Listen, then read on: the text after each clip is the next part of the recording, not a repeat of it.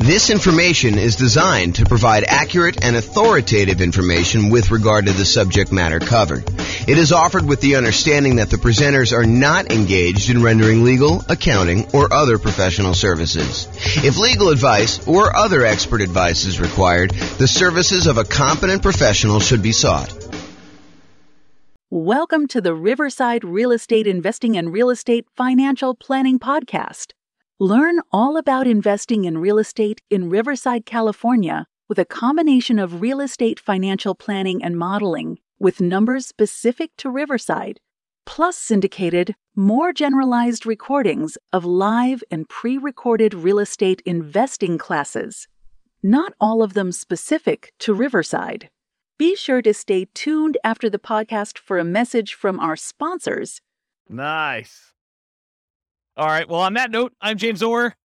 Welcome. Tonight is Real Estate Investing Strategies. I'm going to get started on time. And we got some people straggling in late, but since I'm recording. So Real Estate Investing Strategies. So I taught this class last time about a year ago. I think it was last February or something like that. And it was via webinar. And I made some modifications since. But at the beginning of the last webinar, I told everybody that I was going to do a qualitative approach to real estate investing strategies, where I talk about, how strategies work, what they are, some basic questions about, how you find deals, how you do stuff like that. But I could have just as easily done a quantitative approach where I did numbers for fix and flip or for buy and hold or for nomad or house hacking or whatever you're doing. And so this is the very earliest preview that I am going to do a quantitative version where I'm going to go through numbers. So tonight, if you think about it, tonight is more like an overview of what all the different real estate investing strategies are and an overview on like how they work and everything. And then over the next, whatever it is, 8 weeks or so, we're going to pick one strategy and we're going to go deep into that strategy, like a 2-hour class just on that strategy. And I will take time to go over quantitative stuff. So I will show you, hey, listen, if you're fixing and flipping and you're doing that for the next X number of years, then you will finally have enough money to achieve financial independence and what those numbers look like doing it that way. For tonight, though, it's not numbers, but eventually you'll be able to see a list of all the different strategies and some variations on those for each one of those 2-hour separate classes. And you'll be able to see how long it takes you to achieve financial independence for each one. And then you can compare and say, oh, if I do house hacking, it's this number. If I do nomad, it's this number. If I do buy and hold, it's this number. If I do fix and flip, it's this number. And then maybe I add some variations in there and like, what if I do a little bit better in fix and flip? Or what if I get a little bit more in rent or things of that nature? So the thinking is tonight is more qualitative. And then the next 8 classes or whatever it is, I put them on the schedule. If you guys can look at the group there, you'll be able to see them. And that's going to be more quantitative. At least that's the plan right now, subject to change. Okay, so here's the list. So I'm just going to go down and I'm going to walk you through all the different strategies. And then there's a bunch of slides that go into more detail, but I'll give you an overview of what to expect tonight. So the first one on the list is all the creative financing stuff. So creative financing, in my mind, is primarily going out, doing marketing, finding some type of seller, usually not in the multiple listing service, and then offering them some type of creative financing solution like owner financing or wrap financing or loan assumption or buying the property on a lease option or buying a property subject to the existing financing, something like that. And we're going to go into detail as to what those are, but that's like the creative financing family. And you're not likely to find those inside the MLS. You're likely to find those when you do marketing and you find those deals off market. So we'll go into what all those are in a little bit. The next one on here is buy and hold. And in my mind, buy and hold is buying a property, holding onto it for a long period of time, and usually getting income from it. It doesn't have to, but usually I associate that with getting rent on the property. And that would include the subset of short-term rentals for me. So it's not just buying and holding and leasing to a year-long lease type tenant. It could be buying a property and then converting it to a vacation rental or short-term rental in order to be able to do this. Next one on the list is quick turn flipping. So flipping in my mind is buying a property, usually adding some value in some way, although it doesn't have to be. Sometimes you just solve a problem and the property is ready to go to put it back on the market and you can make enough money, enough spread in there in order to sell the property right away without having to do a lot of work to it. But in the majority of cases, you're buying a property, you're adding some type of value. Most traditionally, people think of adding value as doing paint, carpets, replacing a kitchen, fixing a roof, things that kind of upgrade the property, although it doesn't have to be that. It can be solving a problem with the property, subdividing it or breaking it into pieces or combining it with something else or things of that nature. So there's lots of variations on how that works. But in my mind, it is a quick process of getting in, doing something to add value to a property traditionally, and then getting out of the property. But it also includes some subsets in here. So, and the last time I taught this class, I was missing some key ones in here. And actually, the ground lease I didn't have on there because it seems like a more unusual strategy, although in some markets, they do a lot of ground leasing. But anyway, I digress. So there was some that I was missing, and some of them that are missing are right here. So I added to my list since the last time, live-in flips, because some people actually ask me, so what about when you go buy a property that needs fix up, you move in, and you're doing the fix up over the next 6 months or a year or 2 years, whatever it takes in order to be able to then convert the property to a rental, or maybe you just fix it up and eventually resell it and buy another property. So live-in flips is also kind of a subset of quick turn or flipping. There's also an additional variation called the 2-year slow flips. The best way I can describe this one is, imagine for a minute you're a contractor or you're a custom home builder of some nature, and you're able to build properties and get a discount. And maybe you're able to build a property and be all in for 90 cents on the dollar. Well, you could go build a property for yourself, move into the property, live there. Traditionally, some people try to do this every 2 years, although I will tell you up front that that is not the optimal strategy. But some people will they'll move into a property that they built themselves. They'll live there for 2 years for the tax break. They're really trying to avoid having to pay capital gains by doing the living in a property 2 out of the last 5 years. Then they will go and sell the property. They'll take all the profit they made from the discount they got when building it, plus any appreciation and debt pay down that they have. And that's sort of like a 2-year slow flip is what I like to refer that as. And so there's some reasons to do that, but I will tell you, I've done math on this. I've done some modeling, and my math suggests that it is suboptimal to let taxes dictate waiting 2 years. That if you really can get a 10% discount on a property, you actually should sell, pay the capital gains tax, and actually move on to the next property, even if it's less than 2 years. That's what the math suggests you should do. But we can go talk about that when we do the deep dive on those. And then finally, I have partnership flips in here as well. Partnership flips, if you guys haven't heard of this concept, it's pretty interesting. Instead of having to go out and find a deeply discounted property that you're going to buy at a big enough discount to do all your holding costs and to do all the repairs and everything, and then to go resell the property, with a partnership flip, instead you go find a seller who doesn't want to do the work themselves, but they're willing to split the profit with you if you come in and you actually do all the work on the property and then you sell it together. So you don't even have to take ownership of the property. In that case, you just partner. You're almost like a general contractor that says, look, I'll go, hire my guys. I'll go do all the work. I will go, put up the money for the repairs and all this stuff. And then we will then share in the profit that we're going to make on the deal over a set price that we agreed to at the beginning. And so it's an interesting kind of sub fix and flip model to do it that way. Does that make sense? All right. So that's all the quick turn flipping ones. So Nomad, is there anyone here? Oh, I'll just do it for the recording anyway. So Nomad is the process of buying a property, usually as an owner occupant, usually with like a low down loan, like a 3.5% down or a 5% down loan. Sometimes you could do 0% down if you're doing VA or USDA. And you buy a property, you move into the property. You have to do it as an owner occupant in order to get those financing terms. But you move into the property, and according to the terms of the loan that you do, you are required to move into the property and live there for a year. So the lender requires you live in the property for a year. Once the year is up, you buy another property, you convert the last one to a rental property, and you acquire a new one that you move into. And so you can acquire, if you think about this, if you had 20% to put down on a property, by doing the Nomad strategy, you could actually buy 4 rentals for the same 20% down payment. So you do 5% down for the first one, 5% down for the second one, 5% down for the third one, 5% down for the fourth one. And now instead of having, whatever the property values are, if it's a $400,000 property, now instead of having one $400,000 rental that you put 20% down on, now you have $1.6 million, 4 times 400 worth of real estate that you have an asset base that's growing. You have 4 rentals that are all growing and going to eventually be paid off and you'll have cash flow on. So that's what the Nomad strategy is. And you could do this. You can repeat this for as many rentals as you want. There's no loan limit for owner-occupant rentals. So you hear about sometimes, not being able to get more than 10 loans if you're going to be an investor before you have to go to some type of portfolio loan or some type of more unusual loan product. Well, with the Nomad strategy, since you're buying properties as an owner-occupant, there is no limit on the number of owner-occupant loans you could do. You can buy your 11th property as an owner-occupant, live there, and actually get a 5% down loan. So interesting that way. Then there's a whole bunch of sub versions of Nomad. There's Nomad by proxy. Nomad by proxy is when you have someone else go and Nomad for you.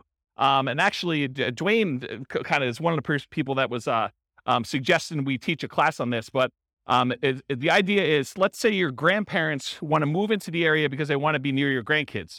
Well, if you can convince your parents, the kids' grandparents, to actually Nomad on your behalf, maybe you even provide the down payment. They actually are the ones moving every year, and you're buying a new house. So it doesn't have to be you that moves into the properties. It could be a family member. It could be your kids. You could decide, hey, while you're in college for the next 4 years, you are going to move 4 times. And I'm going to help you with down payment, and I'm going to be a co-signer on the loan, but you're going to be the one living in the property. And so you can actually acquire 4 properties over 4 years without you being the one that moves using the Nomad by proxy strategy.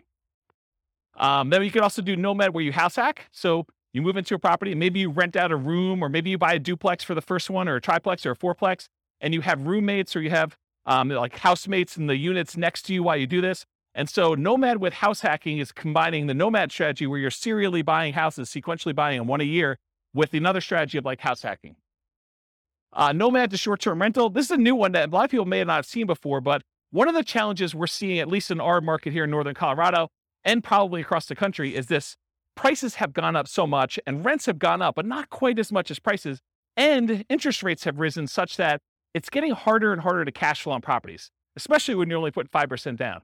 And so one of the solutions to that is to actually Nomad into a property, live there for a year, and maybe even during the year, you actually rent it out, vacation rental by owner, or Airbnb or something like that. Where you are buying the property and you're doing short-term rental in order to get some income on it. But then maybe after you move out, instead of converting it to a lease with a 1-year tenant, you can get a lot more income and net a lot more income if you convert it to short-term rentals. The challenge is you probably need to pick slightly different properties when you're nomading originally. You might not want to do, property on the outskirt of town where we've been buying a lot of nomad properties lately. This might be one where you're willing to pay a small premium to have it more in town in a more walkable part of the area. And you pay a premium for that. So you want to make sure that you got your strategies right, but you could then convert those to more of a short-term rental after you nomad in the property. And that could help solve some of your cash flow problems until rents increase enough where it's no longer an issue. And then you could reduce your workload by not having to manage those short-term rentals and convert them to long-term rentals. So does that make sense? So there probably are regulations, and I don't know what they are. So we'd want to go check in with the city and find out if the one that you're considering is able to be converted to a short-term rental. And in some cities, they're requiring licensing to do that. Some cities, they're requiring you, pay the lodging tax or whatever it is. So you need to do the equivalent research in whatever market you're in. I don't know the numbers for Fort Collins. That's not something clients of mine have done. But I think the strategy is to find ones where you can do it. And it might be a property that is already licensed, that maybe the license passes with the property. And so you'd want to go select properties where that is a viable solution and do whatever the regulations say. We're not encouraging you to break the law. We're not encouraging you to kind of go around and try to figure out ways to circumvent things. We're telling you comply and find ones that where it does work. And if it means it doesn't work in that particular area, then we're not doing it. So that's what I would say about that. And so one of the reasons why I'm reluctant to give very specific answers in some of these things is these things change over time. And, a year from now, it could be very different. They could say, nope, we're not doing any more. Or they could be like, yeah, it's a free for all. Anyone can do it. Any property, any part of town. You just don't ever know.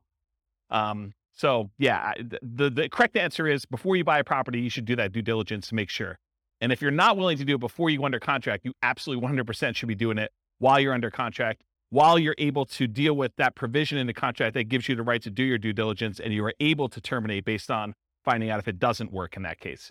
But it's better to do before you go under contract, especially if you're having to be aggressive and bid and waive things and things of that nature. So yeah. Any other? Good. Yeah. Do you have any other? Okay.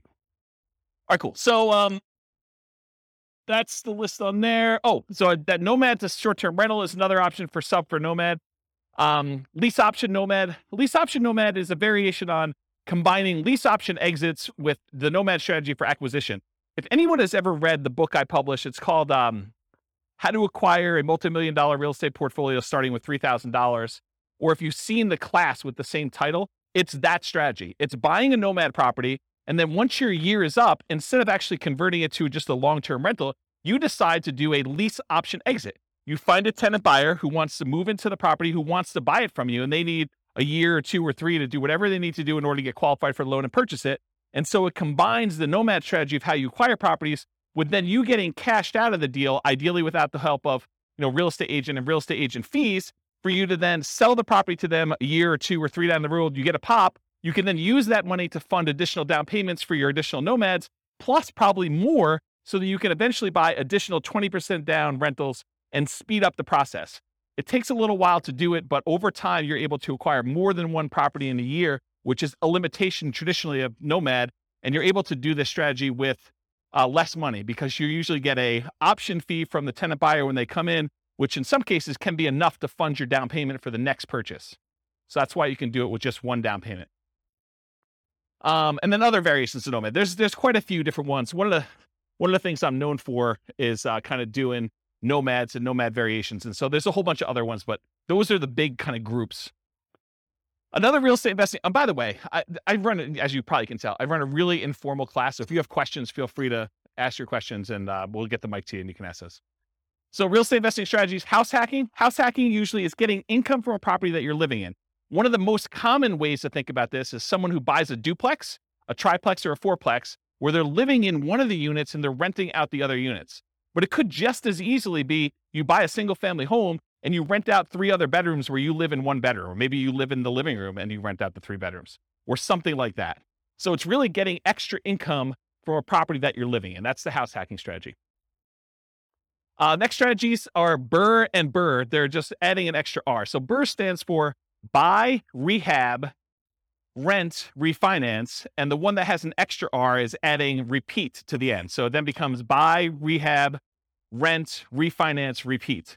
And BRRRR is sort of like a variation of fix and flip, where you're not actually selling the property. You're finding a property usually that needs quite a bit of work. You're buying it at a big enough discount where you can go in there, acquire the property, do all the fix up to it, put a tenant in there, and then go and get long-term financing on the property, where you pull out, in an ideal world, all of your money so you have nothing in the deal. In most cases, in a practical sense, most of the time you can go and you can buy a property and leave minimal amount in. And minimal, it's probably going to be in the neighborhood of 5% or so in most markets. Although you can find ones where you leave nothing in the deal, and you can find ones where it's considerably more that you have to leave in the deal in order to do that. So that's what BRRRR is. Wholesaling and wholetailing. I'll start with wholesaling. Wholesaling is usually the process of finding a property, usually off market. It's usually not in the MLS. It's usually off market, where you do advertising, you find a seller, oftentimes a motivated seller. You come to an agreement with the seller, you put the property under contract, and then you go and you take your contract, which now is personal property to you, and you try to sell your rights to that contract to another investor. And that other investor is going to close on the property and actually pay you a fee to become you in the deal and take over your rights in that contract. Okay. If you think about it, wholesaling is very similar in a lot of ways to what a real estate broker does. So a real estate broker goes out, they have to find a seller who wants to sell a property. They come to an agreement with that seller over what price they want to be able to sell that property for. And then that real estate agent, often with the help of the other real estate agents in the market through the cooperative agreement of the MLS, but a lot of times that real estate agent will go out and they'll try to find a buyer. And then when they sell the property, they get paid a fee. The difference is a real estate wholesaler is actually not representing either party in the transaction. They're acting as a principal, and they're selling their personal rights to the contract to someone else to close on the deal. A real estate broker has obligations to the seller or obligations to the buyer, depending on how their contract is structured. And so they're representing one of the parties in the deal, and they're acting as a middleman, right? They're getting paid a fee to do that. So one of the things I will bring up is, if you want to do wholesaling and you're going to go out and you're going to go find a seller, and it's not just any seller, it's a seller that wants to sell a property at a big discount. And then you got to go find a buyer. And it's not just any buyer. It's a buyer who wants to buy an investment property, sometimes at a big discount. Sometimes it's because it needs a lot of work and it can scare a lot of buyers away. But if you've got to go do the work of finding these rare sellers and finding these somewhat rare buyers and then get paid a fee in the middle for doing that, why not just become a real estate agent and actually go find any seller and then have other real estate agents in the market come find their buyers for you, where you still get paid a fee. Sometimes it's as much as you'd get at the wholesaler. Sometimes it's more. Sometimes it's a little bit less.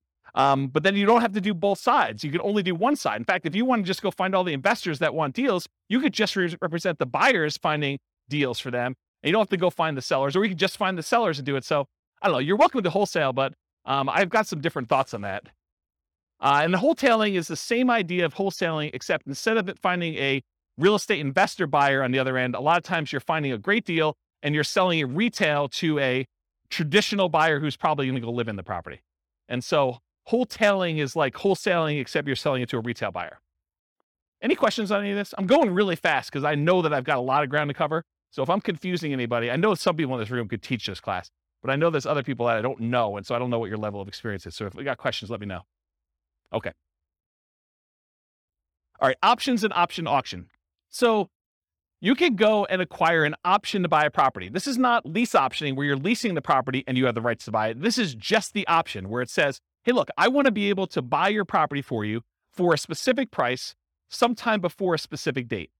And so you get the rights to be able to acquire property at a pre-agreed upon price for a specific period of time, often for some money. And so the example I like to use, which is an easy one to understand, although most of them are not this clear cut, but imagine for a minute, you think, or you know that Walmart is coming to town, and you know of a property that the person who owns it does not know about Walmart, and it's not imminent. Walmart may come to town in the next 3 to 5 years, okay? So they're like, hey, look, my property is worth $200,000. You come to them and you say, look, I'll give you $500 for the rights to be able to buy your property for $300,000, $100,000 more than what it's worth today, anytime in the next 5 years. I give you $500 today, and I'll be able to buy it for $300,000. And they think to themselves, it's only worth $200,000 today. This guy wants to give me money to be able to buy it for $300,000. Even if they bought it for $300,000, that's a deal. I would take that. And so they think to themselves, $500, that's free money to me. And they sign an option agreement. Well, 3 years later, Walmart comes into town and you're the holdout. The lot that they want, the corner that they want in town is the one that Walmart wants to build on. And Walmart's coming in and say, look, what's it going to take? And you know that they'll buy it for $400,000. So now you exercise your option. You buy it from the guy for $300,000 because you had enough foresight to get it under contract with an option agreement. You gave them $500. And now Walmart is willing to pay you $400. So you buy it for $300, you sell it to Walmart for $400, and you made $100,000. What happens if Walmart didn't come to town? Well, you're out $500. Okay. So that's the idea behind an option. Now there's a variation to this. It's the option auction strategy. This is another cash flow strategy if you're looking to make money in the short term. So the idea is you go out, you do marketing, you find some type of seller who's somewhat motivated. You come to an agreement on terms for a price that you have an option to buy the property from them for. You get your option in place with the seller. Then you go out and you do a marketing blitz where you do, there's a book on this. I think it's by Bill Efros, I think. It's a 7-day sale. And the idea is you go and you do a marketing blitz for a week or a weekend, and you basically have everyone come through an open house. And then on Sunday night, you ask people who is interested in bidding on this property, and you run an auction in order to sell that property to the highest bidder via, round robin telephone that evening. So basically you call up the first guy, says, the bidding is going to start at $200,000. And it's usually below market where you started at. Would you like to bid $200,000? They're like, yes, great. You call the next guy in the list. Would you like to bid $205,000? Yes. Okay, great. You keep moving around until people drop out, and whatever the price it gets to, as long as it's above your reserve amount, your minimum that you have, then you sell the property, you sell your option to them, and they close on the property and they buy it, and you collect the difference between the numbers. So that's what option auction is. Come on and have a seat. So that's what option auction is. To be kind of comprehensive, I put in here real estate investment trust. It's sort of the odd one out, right? Because a real estate investment trust is not as much a real estate investing strategy as it is a very passive, you're participating in someone else doing some type of large scale real estate syndication. And so you come in, usually through a stockbroker, you pay some money in order to become one of the cash partners in a deal in order to acquire, usually like larger buildings or larger apartment complexes or things of that nature. And so that's what a real estate investing trust is. I put probate on here. That too is also kind of a weird one because it's not as much a real estate investing strategy as a source of deals. And I wanted to sort of be comprehensive about it because it didn't really fit in with everything else. But you could go to estate attorneys or probate attorneys, and a lot of times they are dealing with the estate and they don't want to have a piece of real estate in the estate. They want liquidity. they want to have the money to distribute to the heirs instead of a piece of property, especially if it's a large portion of net worth and they can't evenly divide it pretty clearly. So a lot of times they'll go and they'll want to sell a property, and you could come in as a real estate investor. And sometimes these properties, because a lot of times it's elderly people that haven't maintained their property appropriately, they need work or updating. And so a sort of can be an option for a fix and flipper or a burr person or someone who wants to, maybe even nomad into it or something like that. But it's more of a source of deals.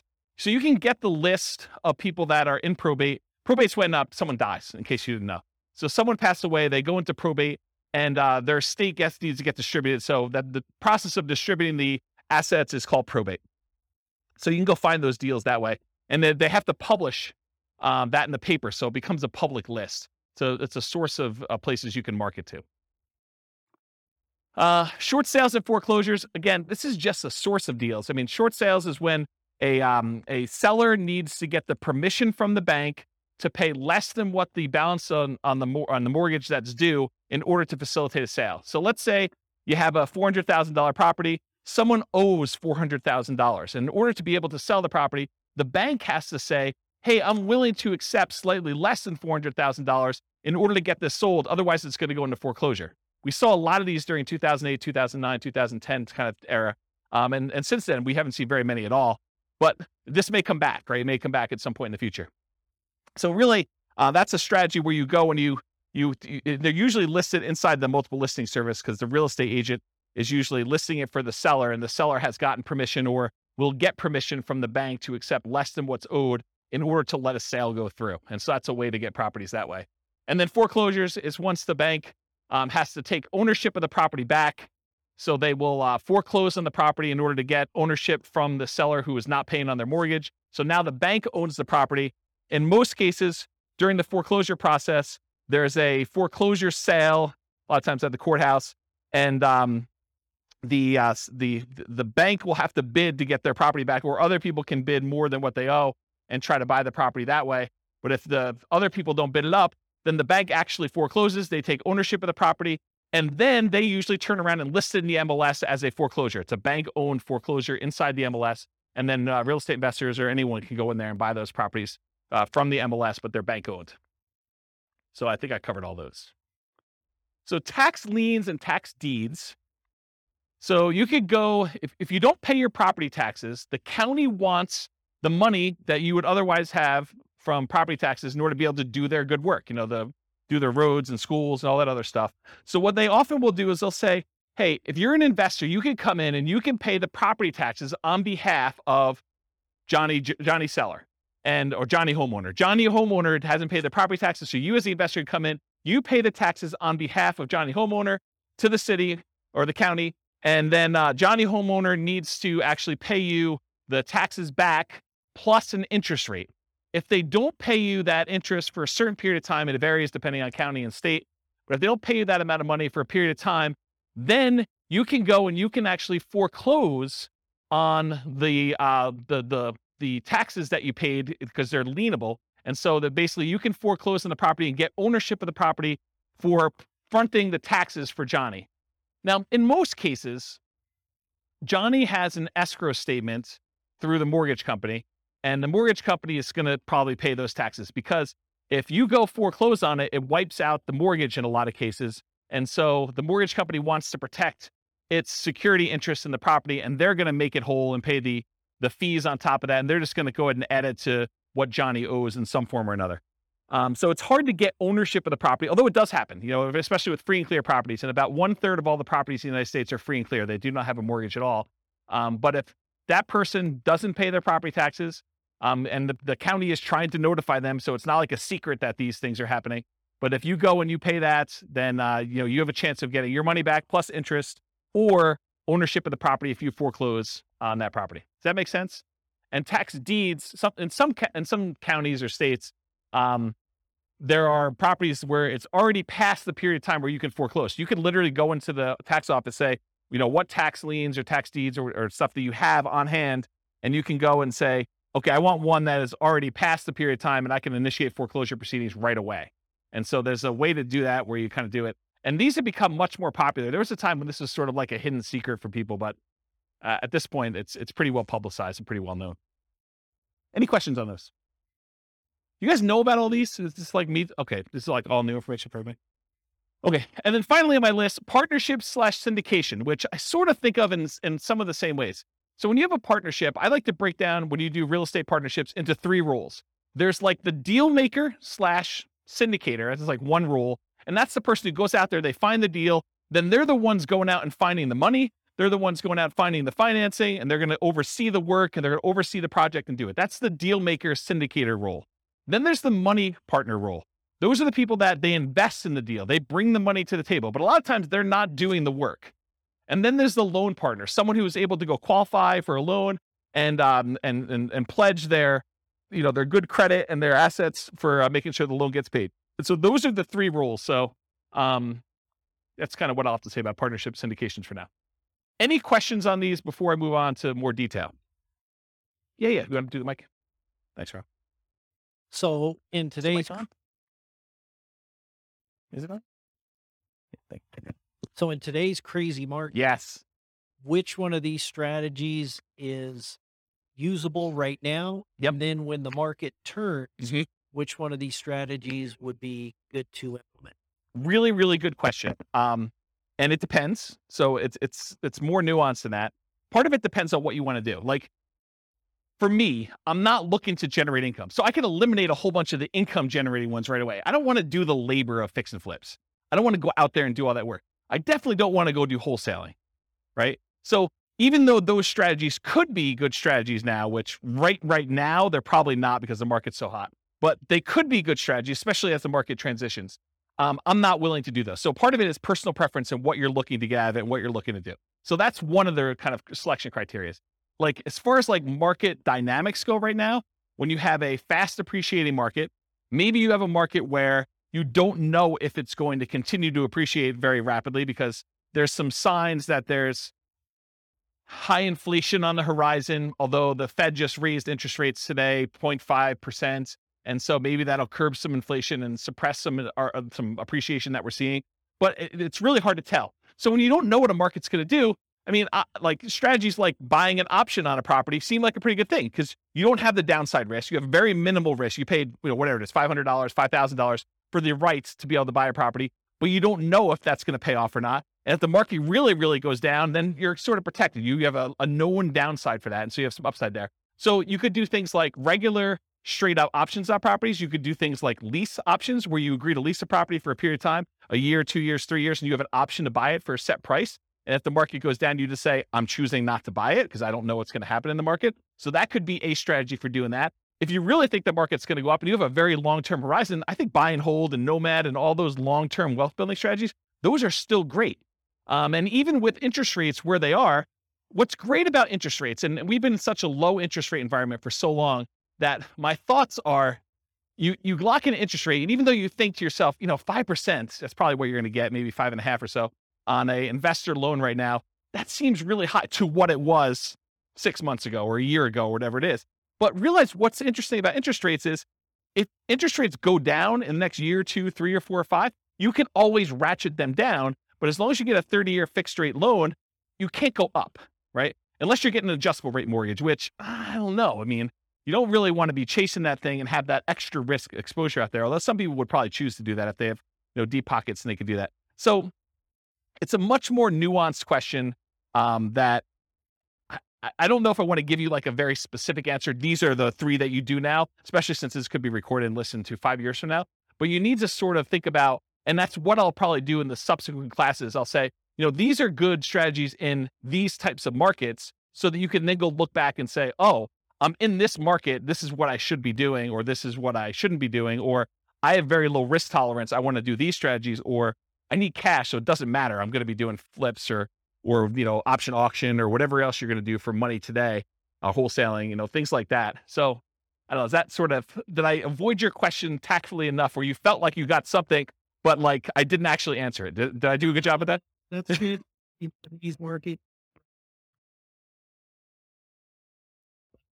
Looking at other investors, they say, oh, in this kind of market, you want to, it's like conserving or I don't think this is a conserving cash time. I think in periods of high inflation, anyone who's holding cash is losing ground. Yeah, I think buying assets that go up in value, I think those are things. I think the tricky part is a lot of times we can't, at least in our current market in Northern Colorado, at our current interest rates, current prices, current rents, it's hard to make properties cash flow. And so I think that's the challenge for folks. If you're trying to acquire for cash flow, it's tricky right now. It's tricky to do. And so what do? Do you put more down? Do you just kind of consider the negative cash flow as part of your down payment? What's the strategy there? And that's a personal preference thing. I don't think you could tell somebody you always do this. So that's how I would kind of answer that question. Yes, sufficiently vague. Yeah, absolutely. Perfect. Yep. Yeah. All right. You know, James, what I've noticed is a trend that's happening right now is that a lot of us, when we were doing lease options, owner carry, owner financing, that kind of stuff. Right now? We just can't do them right now because the seller really has options, which is sell. Oh, right now. The market's so hot that a seller can basically put it on the market and get above thing. But we're entering a golden age, because the golden age that's coming is all of these really low interest rates, all the options like lease option, wrap financing, subject to, that's coming. We need a softening in the market where now this becomes an option for sellers. Our solutions become options. Is that where you're going with that? Yeah. So what I've seen is a pivot where a lot of people have moved over to master leases in particular, where they're going in on a master lease and attaching it to it. They're creating a performance lease so that no risk at all, essentially being a property manager and keeping 10%. But they're also attaching a right of first refusal and or an option to purchase it in the thing. So I'm seeing a lot of that. And those are exactly the same people who were doing a lot of lease options before. But it's just kind of interesting. They're trying to position themselves for that golden age, which is coming in 2 years' time, right? Yeah, I don't know if it's 2 years, but yes, I think we're coming into a period where, for the last, whatever it's been, 3 years, 4 years, we've seen these extremely low interest rates. And so at some point in the future, the market shifts and sellers start to struggle with being able to sell their properties. Maybe there's a glut of properties that are for sale and not enough buyers. And now investors come in and they add liquidity to the market historically.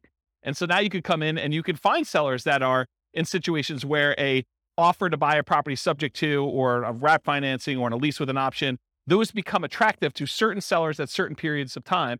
And so now you can come in and you can take advantage of the really low interest rates we saw historically last few years, a few years in the future. But that's not here yet, right? And so we're sort of like waiting for a period where the market has shifted enough and you can take advantage of different strategies at different times. So I don't know. That's where I am with that. Hopefully that's helpful. Yep. Yeah. But like, what would I recommend for clients? I would recommend they look at whatever strategy makes sense for their particular situation. And I think for a lot of folks, Nomad still is the best strategy. It takes very little down payment. It takes relatively small amount of time. It's a really good way to dollar cost average or dollar value average into the market, one per year over time until something shifts. And so for the people that are on limited down payments, it's a great way to get in and acquire properties. For someone who has a lot of assets and they're sort of waiting for the best time to buy with those assets, then buying a property a year with a very small investment in order to acquire that doesn't seem like a bad thing to do with a tiny bit of your asset pool that you're going to deploy. So I like Nomad for that reason. If you're trying to like, hey, I've got $1 million or $2 million or $5 million and I need to place it because I don't like the risk of the stock market right now or whatever else I've got, and I got to put it into real estate, it's a tricky time because it's hard to produce cash flow unless you put a lot more down. You're buying properties all cash, or you're putting 25, 30, 35% down, at least in our market. In other markets may be different, right? So it depends on the client and what they're doing. You're a real estate broker. You sort of know this. The thinking is you have to go to the client and find out what they're trying to accomplish and say, these are the options that you can do based on what you're trying to accomplish. This one's not amazing right now, but where else can you do better than, and you tell them what the numbers are for that deal at that time in the market right then, right? So we run numbers with Nomad right now. Cash flow is really negative, right? When you kind of do it in our marketplace, but you look at the overall return. Can you beat this? And where can you beat it? Long term. Not even long term. You say in the next year, this is what we expect this Nomad property to do. It's, negative X in cash flow. It's positive X in depreciation. It's, positive X in appreciation and positive X in a down payment. Overall, it's net, whatever, positive or negative. In most cases, it's still going to be net positive, right? It's still going to be a positive return, even with really negative cash flow. So you look at that and you say, Can you beat this return somewhere else? Otherwise, let's do one Nomad property. You got to wait a year anyway before you can do the next one. There's no pressure. We can just, if the market changes and we have to shift, not a big deal. You have a property. You could live in it. You could sell it. You convert it to a rental. You could do short-term rental, whatever you want to do with it. Now you've got one asset. Then we decide, we go out 9 months into the future and you reevaluate the kind of playing field at that point. You say, okay, I've got this amount of down payment. This is what the market looks like. This is what interest rates are. This is what rents are. This is what prices are. What can we do? And so I think you then look and you make decisions. Unless somebody has a lot of money and they're trying to deploy it right away, that's the big risk of what do you do with all of it? Do you space it out? Do you make one big investment and try to acquire a whole bunch of properties? Are you trying to buy some big multifamily, which is hard to do in our marketplace and cap rates are kind of wacky right now to begin with? I think so. I think they're slowing down because it's hard to even get deals. The last 6 months in our marketplace, probably longer than that, but the last 6 months in our marketplace, we've seen people bidding on properties where there were 20 offers. And it's hard to do 5% down for Nomad and make up 10% additional in price as a down payment. Now you're at 15% down, right? I'm rounding, but it's more than the 5% down. So it's hard to do that in this marketplace. If we see some slowing down where it's more reasonable, where you have 1 or 2 offers on a property, or you're buying new construction where there's not a bidding war or something like that, that's a much more reasonable thing for a Nomad to do, come in and do it, even with the negative cash flow in a lot of cases. So there was a class we did, it might have been one of the last classes I did before I kind of stopped doing classes. It was called, Is Nomad Dead? And there was a discussion about this because there was a class where it was a discussion about, when I first started teaching Nomad, it was whatever it was, $250,000 properties. And now the same properties in the same neighborhood that my clients were buying for $250 were now like $420 or something like that. So, and the rents hadn't gone up that much. They'd gone up, but not quite that much. So we ran the numbers of then versus today. And I showed them the difference of what it was like buying Nomad in the golden age, which it really wasn't a golden age. It was just whatever the market was at the time. And then what it was then. And I said, okay, so here are the numbers back then. Yeah, they're not as good as they are today, but can you beat this somewhere else? If so, go do that, right? I don't have any preference. But if you can't beat that, this seems like a good thing to invest in. And then you can go and make the decision. And I think that's a good way to look at it all the time. Every time you make a decision about Nomad, you're like, okay, this is what it looks like if I could buy today. Should I do that? Or can I do something else? Can I go buy Dogecoin, or can I go buy GameStop, or go buy Twitter, or that, Activision Blizzard, with their acquisition or whatever they're doing. Some of this opportunity where you think, okay, well, I could do better than Nomad. Well, then do that. Okay. Which I think maybe just put it on. I don't even think you can decide that, right? That's your choice. But I don't think that's something I would recommend. And there is a number at which someone's like, I can't swallow X dollars negative money. Good discussion. All right. If we go over, it's all you though. Okay, here we go. Because that was slide 1 of 100. All right, here we go. So I wanted to start this early, but I wanted to give you the content of the class first before we got here. So get rich quick versus get rich slow. In general, if you're thinking about, okay, I want to get involved in investing in real estate, there's a need for you to put food on the table, to put gas in the car, to kind of pay for health insurance, whatever you're doing. So you need money to live on. So you need a way to generate income to live on while you build wealth in some form or another. If you have enough assets to acquire properties to generate that income, that's great. Most folks do not, though. They're not coming in with $5 million that they can deploy and buy a whole bunch of rentals and generate cash flow to live on if they're going to do that. So that means you need either one of 2 options. You either need to get a job that provides income to live on, and maybe take some of the capital from that job and deploy it into real estate to then use the real estate to build wealth over time. Or you need to become a real estate entrepreneur and generate income through entrepreneurial activities in the real estate industry. This is essentially starting a real estate business, doing the strategies that are most likely to generate very short-term money, which is really just a job in the real estate field. So jobs in the real estate field look a lot like wholesaling, wholetailing, fix and flip, real estate brokerage, things like that generate money that you could put food on the table in a very reasonable amount of time. Okay. So those are the equivalent of getting a job. So if you're like, I have a job and I could provide food to live on. Now I'm going to use some of that money to go buy Nomad or Burr or, a property to live in or buy and hold or whatever we're doing here. Or you get a real estate entrepreneurial job and you either use that money to live on and take some of it to reinvest, just like you would from a job. And then you get to kind of cherry pick your deals off the top in some of those kind of positions to do that. Does that make sense? Okay. Then, with all this stuff being said, invest for more passive cash flow and wealth building. So remember, the idea for a lot of folks is to achieve financial independence where their assets are providing enough income where they can support them in the lifestyle that they desire. And one of the ways to get there is cash flow from real estate or money invested in some type of asset, stocks or bonds or something else that is throwing off, some capital growth and or dividends or some type of money coming out there. And a lot of times the asset base you're using some type of like 4% rule or 3% safe withdrawal rate or something like that in order to generate some money from that or the money from the real estate. And I'll throw it in there just to be complete, or passive income from like Social Security, annuities, or pension. So those are really the three sources of money for achieving financial independence. Any questions on this? No way I'm getting through this 2 hours. Okay. So real estate investing strategy. So tonight I'm going to primarily talk about, which is on the next slide, but the entry, the holding period, and the exit period. Because remember, real estate investing strategies, what is a strategy? It's a unique combination of how you get into the deal, how you hold the deal, and how you get out of the deal. That's sort of what the definition of a strategy is. And so in this case, tonight, I'm going to talk about entry, different ways to finance acquiring properties, different ways that you can acquire properties through different channels. Holding period, whether it's an active or passive investment, the duration of your hold, if you're wholesaling, you're kind of just flipping your contract. If you're doing a flip and it's 3 to 6 months, or if you're doing like buy and hold forever or nomading or something like that.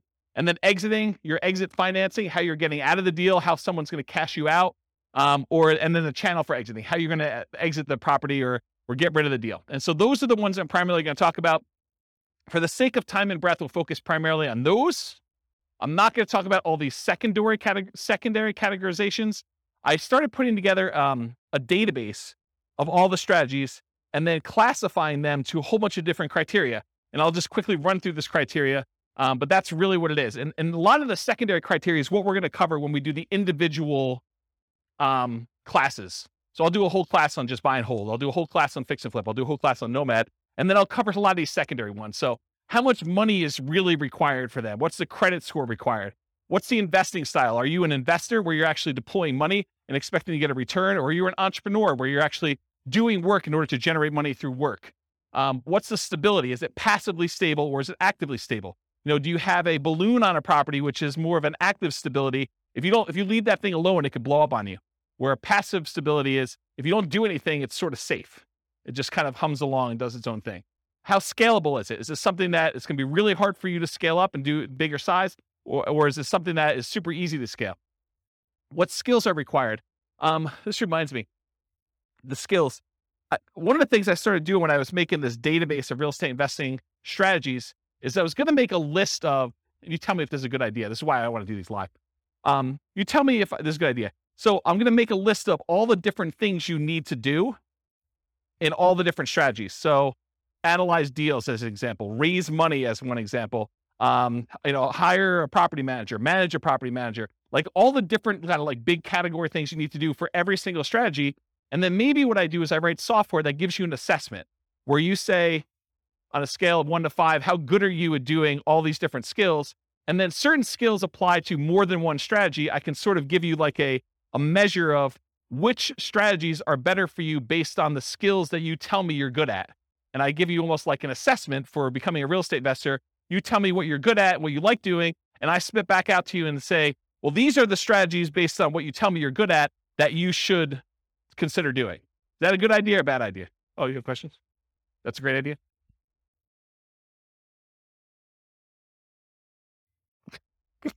You can't wait to talk. No, I think it's good. I Okay. think you also, though, have to put in there, what is their risk tolerance for those? That's probably another one. Right? That's probably another like asset assessment kind of question, right? Right. Yeah, like how much money are you willing to risk? How well do you sleep at night knowing that things can go bad? What's your variance tolerance? Yeah, things like that. Yep. Good point. So skills required, sales, analysis, property management as some examples. What's your risk exposure rating? Like how risky is the strategy overall? What's your profit timing? Is it cash now, cash flow, wealth building? What kind of subgroups you would direct market to? Probate being an example, high equity being another example, low equity being another example. What are the best markets? I think this is to your question more up, like where you're talking about, is this a soft market strategy? Is this a hot market strategy? Availability, like, are these like really rare deals? Are you very likely to not find any? Or is this like something you can go out and you can buy today? And then can you invest using retirement accounts? Kind of another one on there. So those are like my secondary criteria. We're not going to talk a lot about those tonight. It's primarily going to be this primary categorization. All right, so here's a visual. There's no way I'm going to get through this. Here's a visual of the three different things. So the entry, the holding period, and the exit. The channel and financing for both the entry and the exit, and then the holding period, whether it's active or passive, and the duration for that. Okay? Gonna be great. All right, so buying, acquiring, entry into real estate market consists of two major considerations: the channel, the source of where you can find those deals, and then how do you finance it? All right, financing when buying. So these are the lists of all the different ways to kind of finance or fund the acquisition of a particular strategy. So cash, it's a really obvious one. You want to go buy a property, you put up all the cash, you go buy it. But there's also cash equivalents. There's things like, I want to go do fix and flip and I have a free and clear property. Instead of actually selling my free and clear property, I could go put a home equity line of credit on that property and then only pull the money out that I need in order to fund the acquisition of my fix and flip. And so that's sort of like a quasi-cash equivalent, because it looks like cash, but you had to borrow money from yourself in order to be able to do that. Or if you have $1 million invested in the stocks and you want to use a margin account, you can go borrow up to 50% of your stock holdings and use that money in order to acquire the deal. Yeah, you're adding some leverage or risk into it, but that's the idea behind cash equivalent. Traditional owner-occupant loans, this is usually for stuff like house hacking or Nomad or things like that. You can get 0% down VA or USDA loans in order to acquire properties as an owner-occupant. You can do 3.5% down loans to buy single-family homes, duplexes, triplexes, or fourplexes as an owner-occupant, and you can do 5% down conventional financing in order to acquire these properties. And everything except for the 0% down VA has PMI. If you put less than 20% down, VA instead has a funding fee, sort of like a prepaid fee you pay up front that takes care of the insurance risk that VA has for putting less than 20% down. So those are kind of the traditional owner-occupant type loans. You could do 20% down or more, then you don't have PMI anymore, but most investors are probably going to not opt to do that. Traditional non-owner-occupant loans, that's usually 20% down. A lot of times we will move to 25% down because the interest rate is so much better, moving to 25% down. And the cash flow improves a little bit because you're borrowing a little bit less. So a lot of times you'll do that. There are 15, as of right now, there are 15% down non-owner-occupant loans you can get. They usually have PMI associated with them. And depending on what you're going for, you're trying to make more of an appreciation play or you're making more of a cash flow play, you would choose those loans based on what you're trying to do there, in my opinion. Creative financing, we talked a little bit about these. I'll go into detail a little later, but there's owner financing. That's when the owner of the property acts like the bank. They allow you to make monthly payments to them in order to buy the property. There's wrap financing, where the owner of the property has a loan in place that they have with a bank or something like that. And they're saying, hey, look, I owe $50,000 on this property, but you want to buy it from me for $400,000. So I'll tell you what I'll do. I will offer you owner financing, but we have to make part of the payment go to the $50,000 underlying loan. So I'm going to wrap the $50,000 loan. You're going to make a payment to me for $1,500 a month, and $300 of that I'm going to pay to the underlying $50,000 mortgage on the property. So they've wrapped their own loan and they've offered you the ability to do that. So that's an example of wrap financing. Loan assumption is when you formally go to a bank and you formally assume the loan. You qualify in a lot of cases to assume the loan. They make sure that the loan gets switched to your name. You are now formally responsible. That loan shows up on your credit report. That's what loan assumption is. Then the next one is all the rent-to-own family. That's rent-to-own, lease option, lease purchase. Those are the rent-to-own type things. That's another way to acquire properties.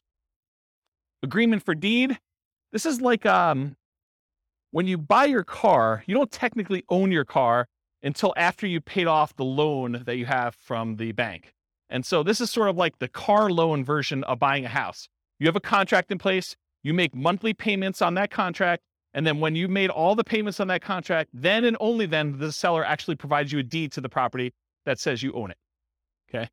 And then subject to. Subject to is where you actually transfer, the seller deeds you the property. You now are the owner of the property because deed signifies ownership. So the seller deeds you the property, but you do not pay off the mortgage.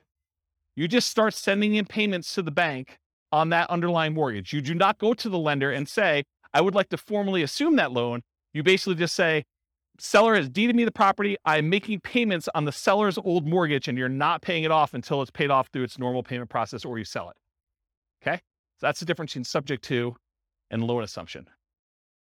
You can partner on a deal, and the partner can do any of these, right? They can go get cash. They could do traditional non-owner occupant financing, or maybe they do something else. No financing required. So in some cases, like when you're wholesaling, you may not need financing. You're actually getting a property under contract, and you're selling the rights to your contract. So you may not need financing on it at all.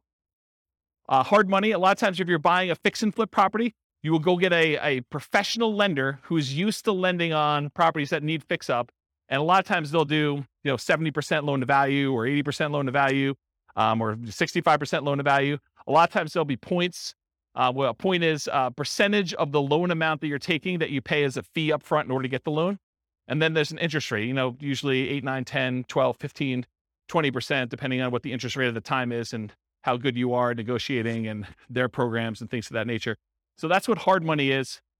There's also a version of hard money where if you're wholesaling a deal and for some reason you're unable or unwilling to assign your contract to someone else, you can go and say, I want transactional funding. It's also called dough for a day, where you go to the title company and there's a lender that provides you money in order to close on your deal. And then the very next day you pay it off, or later that afternoon, you pay it off and sell it to someone else. And so you need money, but it's only for like a really short period of time. Transactional funding is the name of that, or dough for a day. Private money is when you get like Aunt Sally to loan you money. This is not a professional lender. It's not like you're going to go and market to find private lenders. If you're marketing to find private lenders, you're really looking for more hard money lenders.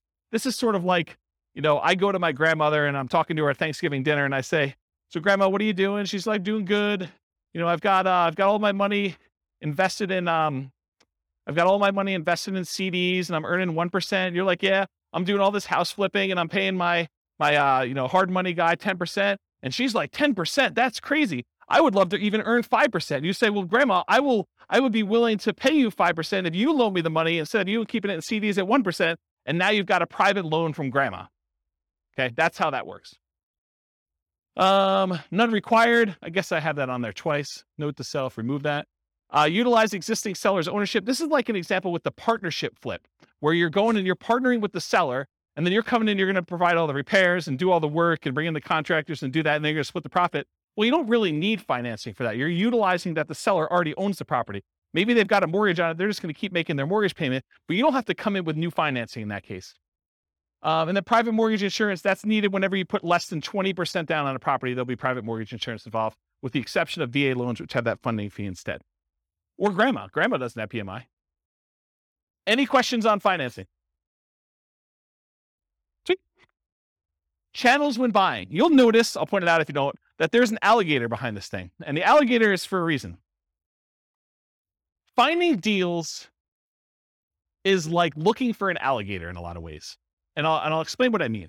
If you wanted to find an alligator, you could, in theory, go down into the sewers of New York City, and it's possible someone recently flushed an alligator down there, and you could stumble upon an alligator and find one.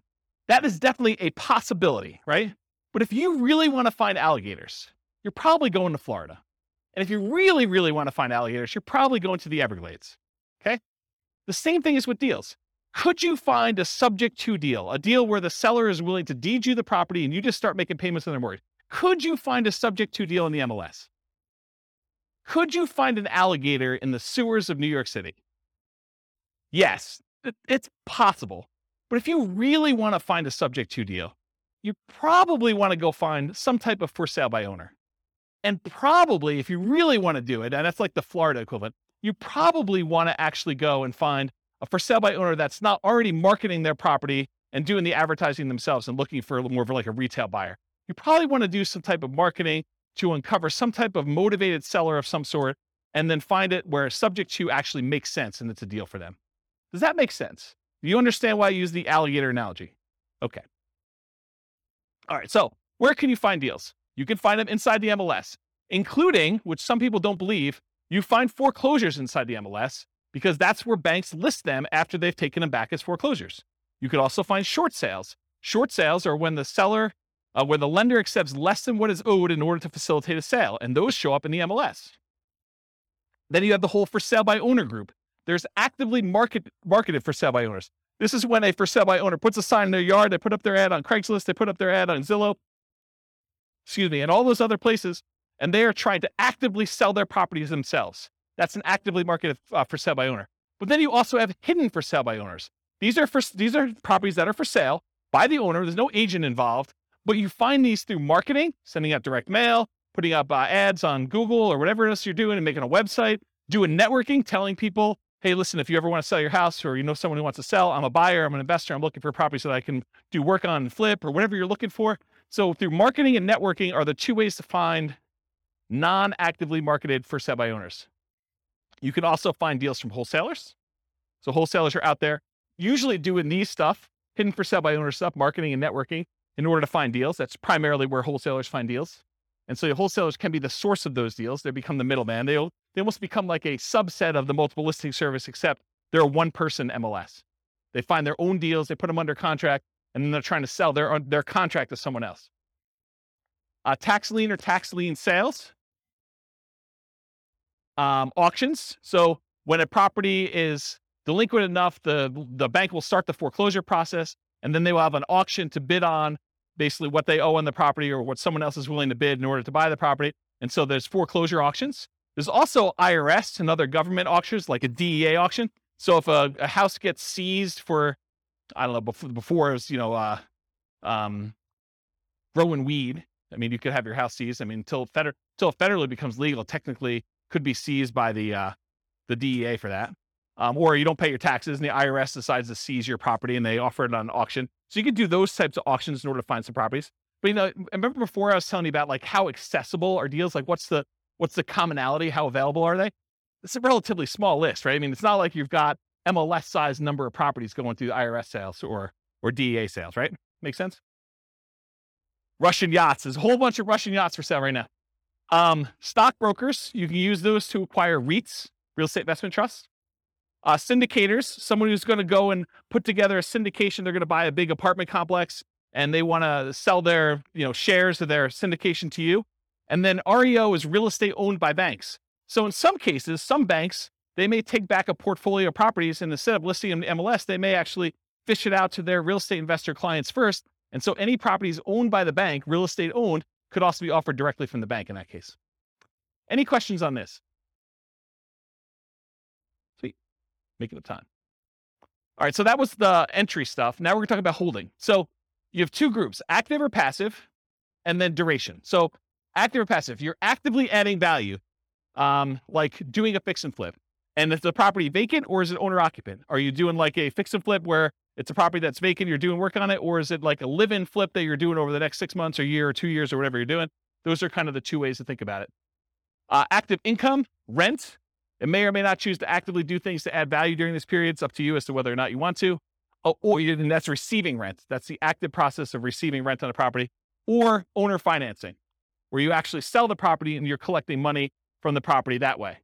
And then passive, whether you're not really directly involved, you've made an investment, like you've invested in a syndication or you invested in a real estate investment trust, and you've just got your money out there. You're not really doing anything at all.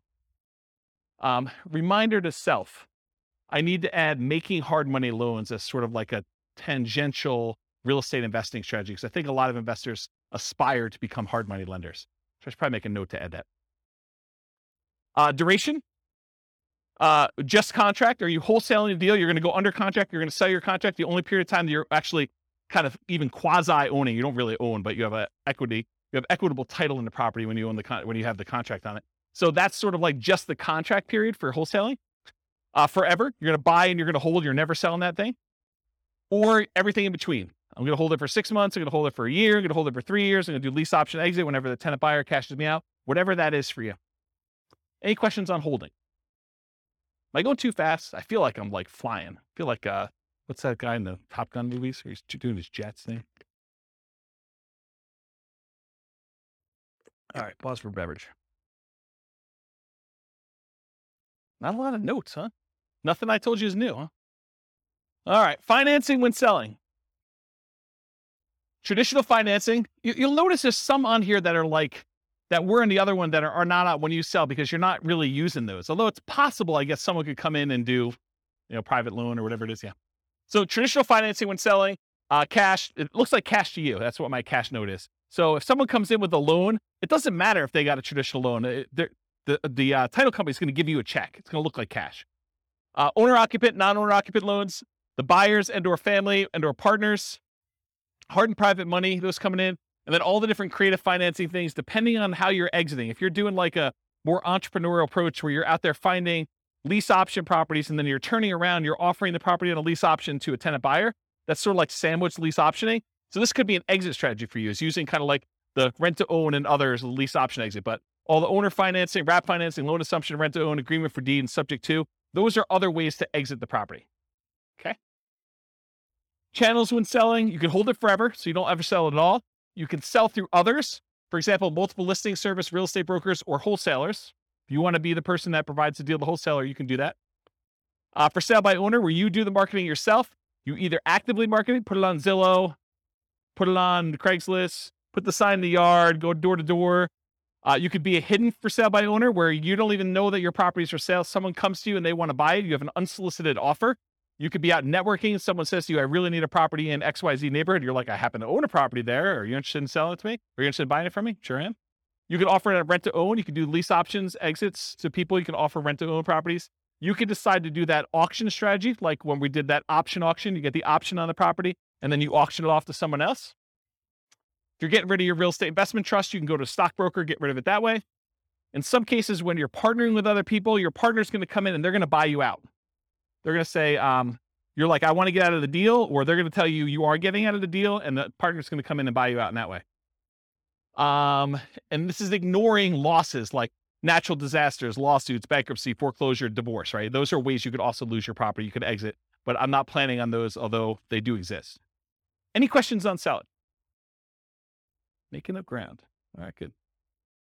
All right, so here are the 6 types of creative financing. I've been kind of telling you all night that I'm going to get to these. I'm finally getting to them, although I have sort of told you about them at some point. So I guess I probably should put this earlier. So here are the 6. We've already talked about what they are. There's a slide for each, so I'm going to go through them. All right, here's a warning.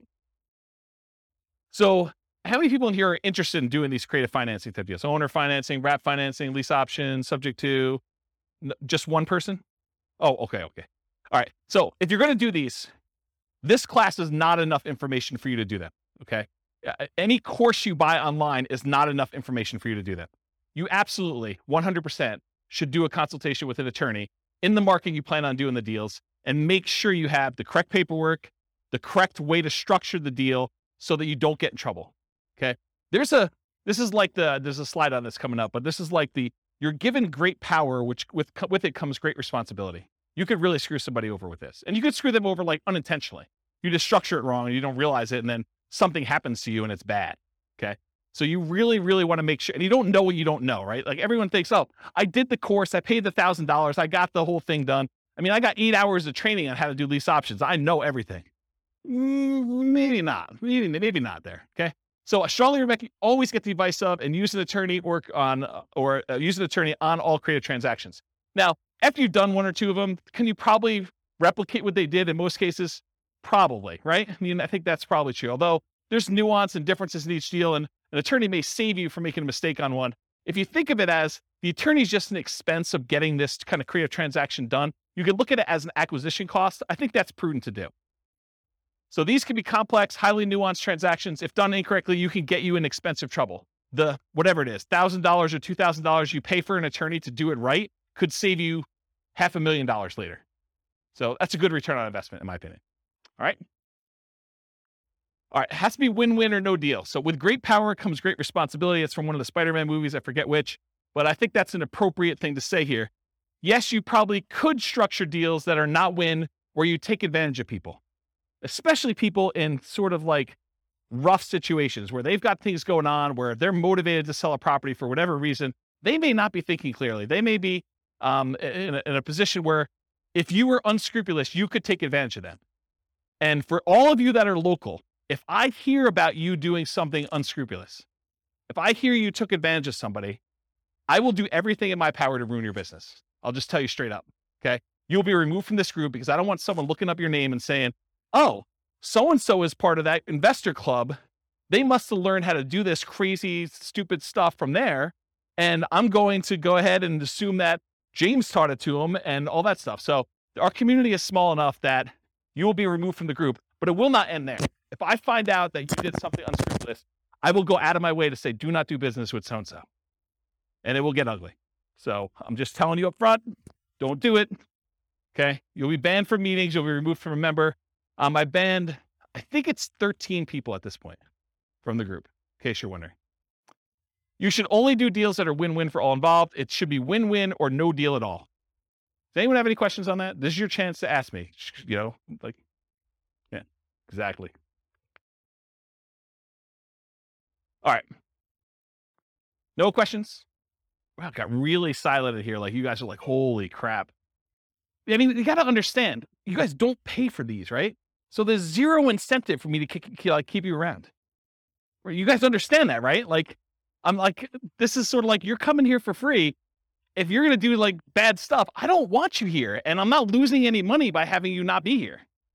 Right? You get that. And in fact, you could hurt me. So there you go. All right. Now that I've kind of gone down that dark hole, what are the benefits of financing? Why would you want to consider doing these types of deals? So little or no down payment required. If you're trying to buy a property with a lease option, it's not like you need to come up with 5% down or 20% down in order to do those types of deals usually. Although it's completely negotiable. It's typically the same benefit as Nomad, except you don't need to move in. With Nomad, we're able to buy a property with 0% down, 3.5% down, 5% down. So a lot of times you can acquire these creative financing deals with similar down payment sizes, except there's no requirement for you to move into the property and live there. So it's great in that way. A traditional down payment, usually 20 to 25%. You can do it with less in some circumstances with that 15% thing. If you're doing more traditional, like non-owner occupant financing. It's possible to buy without bank qualifying. So you don't have to go to a bank and get qualified. You can buy with credit blemishes. If you recently had a bankruptcy or foreclosure or short sale, you should probably be in a good financial position before you start making payments on someone else's loan or telling them that you can perform, because you don't want to be in a situation where you file bankruptcy and you're heading there again and you tell a seller, I could take over your $2,000 a month payment and I'm good for it. I don't think that's a good idea. So you can buy them with bankruptcy, foreclosure, or short sales, because a lot of times the seller is not going to say to you, hey, I want to pull your credit report. I want to do a full credit check on you. I want to see like all your financials. A lot of times they're allowing you to buy properties without a lot of that background done. Although they can require it, it's a negotiation. You can buy without income qualification. So if you go to a bank, you get traditional financing, they're going to pull everything and do income qualification on you. With a lot of sellers, they're not. You should always disclose material facts. If you're unable to perform, you should not be buying these properties. You should be telling sellers that, this is my situation. And even if it means the deal is going to die, you should disclose that to them. Put them in touch with someone else who could do the deal or partner with someone else who can do the deal. You should always disclose that. Another advantage of doing creative financing, though, is you could buy an LLC or another entity up front. And a lot of times, if you're buying a property through the MLS with traditional financing, you're going to buy in your name. And then after that, you could, if you wanted to, talk to an attorney as to why or why not you may want to do this, but you could move it from your name to an LLC. Some people believe that would trigger the due on sale clause, which gives the lender the right, they're not obligated to, but it gives them the right to actually foreclose on the property or accelerate the loan technically, and then usually foreclosure is the next option. But that's a thing that could happen if you do it. When you're doing it this way, provided the loan doesn't have an underlying due on sale or due on transfer clause, which most of them probably will, unless you're doing owner financing. But if you're actually doing it where you're wrapping a loan or you're buying subject to or doing something like that, you could buy an LLC, but it probably will still trigger that acceleration clause in the mortgage documents. One of the benefits of creative financing, it's amplified return on investments. So some would say improved, but it could be the other way. So if you're putting less into the deal, but you're still getting the same appreciation dollar amount benefit or the same debt pay down benefit or the same depreciation benefit, then your returns are amplified because you have less in the deal. And you could walk away. If things really, really got ugly, you could walk away from properties and do stuff. So see my warning the dangers and risks of real estate investing class. Well, if you're doing a lease option, you don't have to exercise your option. You could walk away in that case. Okay. I guess more continued benefits, self-directed IRA or self-directed 401k. In a lot of cases for doing those types of loans, you need to put down 30%, 35% in order to get those loans done. Sometimes even more. So if you're buying a property and you're doing it outside the MLS, you're doing creative financing, you can acquire properties with these self-directed products without having to put 30 or 35% down, which is a huge benefit. You can do partnerships without a credit partner. Remember the 3 roles of credit partners, 3 roles of partnerships. There's the deal maker, there's the credit partner who does the loans, then the cash partner. So you don't need the credit partner anymore if you're coming in and you're taking over a loan, or you're doing lease option, or you're doing owner financing. You don't need that person anymore. Could allow you to buy a property while waiting to qualify for more traditional purchase. So if you're in a situation where you had a bankruptcy and it's about to go away in a year, kind of roll off your credit report, and you're going to go buy a house then, well, this could be a way to jumpstart that. You could buy a property before that technically rolls off. You're fully recovered financially, but it's still on your record. Or maybe you need to increase your income for another year, or maybe you've got great income now, but you need 2 years of tax returns to do something like that. And most of the time when you do creative financing, you're using some type of creative financing exit. You're buying a property with a lease option, then you're selling it on a lease option to a tenant buyer within a year or 2 or 3 or 4 down the road. And so by doing that, a lot of times you avoid some of these big capital expense hits that you'd experience if you had the property for any prolonged period of time. The nature of the strategies you employ of getting in and getting out of a deal would eliminate some of those capital expense things on there. Does that make sense? Okay. All right, so here are the downsides, why you might not want to do these types of deals. It's a limited selection of properties, and I cannot overstate this enough. The number of deals you can buy creatively, that you can buy subject to, that you can buy on a lease option, that you can buy with owner financing, is very, very, very, very small compared to the number of properties you have a selection of from the MLS. So what tends to happen is you do all this marketing, you find deals where the seller is motivated enough to do a lease option or a subject to or wrap financing or some other type of creative deal. A lot of times there's something a little bit wacky about that property. If it was a regular property that you had to come up with 20% or 25% down to buy, a lot of times you wouldn't buy that. The only reason it's attractive to you is because it's creative financing. And you're like, man, I'm not sure I even want this property. I think that happens a lot. And so you need to make a decision as to whether you're going to spend a lot more on marketing and have a lot less deal flow, or if you're willing to take on kind of instead of an A-class property or an A-plus type property, maybe, and this is not the A-class property where it's good neighborhood. It's I'm sort of just grading them as overall investment, right? It's not like an A investment. It's more like a C minus. Yeah, so a lot of times it's that. Occasionally you'll come across something amazing. I bought my own personal residence that I lived in for many, many years subject to, and that was an awesome property. I lived there for, 13 years, more than that maybe. So a long time, but it was exceptional. It wasn't like that was what was coming down the pipeline every day. Okay.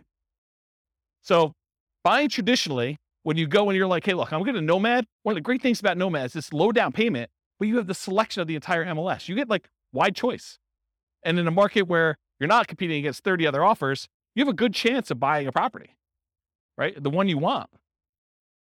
So buying traditionally allows you to look at the best properties from the largest selection. Another way to think about this limited selection thing, I'm going to pause on this for a second and harp on it because it's important, because you may be getting creative deals where the price to rent ratio is not ideal, right? It's not one that you would otherwise buy as a rental because maybe the price is a little bit high for the amount of rent you could get. And you're thinking to yourself, man, this is not really a great rental. It's not something I would normally buy. Whereas in the MLS, you could choose that, right? You could decide, hey, look, I really want to optimize for income, or I want to optimize for appreciation, or I want to optimize for short-term rentals, or whatever you're trying to do. And you can make that decision. And because you have a wide selection, you have a much greater chance of finding that. Okay. It's more labor intensive to buy this way. It's not like you just go to the MLS, you hire a real estate agent or you're a real estate agent yourself, and you look through the MLS, you find a property, you go look at a handful, you go buy it. It's not how this works. You do a lot of effort. You go put out marketing, you go meet with sellers, you negotiate with sellers. A lot of them say no. A certain percentage of them say yes. A certain percentage of them fall out even when you're under contract. And then eventually you find one that you can buy. A lot of effort to do it. And a lot more money, because a lot of times you're spending money on marketing in order to find the deals. But if you think about it, I would need to go and put, 1% of a loan amount plus some appraisal costs and all these other things in order to be able to get a traditional loan. So maybe you're in it for $5,000 in some cases. In order to do that, could you then, instead of putting $5,000 in order to get the loan, could you put $5,000 in marketing in order to find a deal? I think that's pretty reasonable. More labor intensive. I talked about that. Lower ROI for time invested. So you put time in, so your return on the time you invest is much lower. This spreadsheet you see here, I did a whole class on this. I'll probably do another one. It's coming up. But this is me modeling how much money, how much time you need to put in, and every step of the process in order to buy off-market deals, and then where you make money on each one of the off-market deal, like the phases that you do that. And then at the end, it sums up all of the time you put into finding the off-market deals for all of the steps, all of the money you put in for all the steps, all of the money you made for all of the steps. And then it calculates out what your kind of like dollar per hour was and your return on any money you had invested. And it shows you all those metrics. And you could do things like, if you're doing, a certain percentage of these I'm going to list, certain ones I'm going to do lease options on, certain ones I'm going to flip. You can model all these different variations doing that. It is possible to structure them in ways that make them questionable. Don't do that. So don't go ahead and structure your deal such that the seller is going to end up with negative equity over a period of time, where maybe they have a interest-only loan and you're amortizing your loan to them. That would be bad. That would be another example where you'd be banned. Okay? You are not your sellers. So you're thinking to yourself, James, why would somebody deed me their property and keep the loan in place? Or why would someone offer me a lease option? Or why would someone sell a property at a discount? Why don't they just do the fix up themselves and sell and get retail? Remember, you're not the seller. Okay? I wear Crocs with socks. Poor choice. You guys probably wouldn't do it, but I do, and I'm okay with it.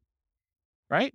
So just because the seller would do something and you wouldn't do something doesn't mean it's bad. Okay? Whether or not you would do something is not a reflection on what others would do. Just realize that. All right, why would sellers do creative financing? To solve a problem they have. If they have some type of issue where they need money and they need to get out of the house, they're ready to do a deal. They can't afford the house anymore. They've lost their job. They used to be a 2-income household. They got divorced. They can no longer afford the payments anymore. Maybe they just want out. They stopped making 2 mortgage payments. Maybe they met someone. Now they're in love. They want to move into one house. They have this other house. They can't afford 2 mortgage payments. So they just want to get out of the other one. And they're so in love, it doesn't matter.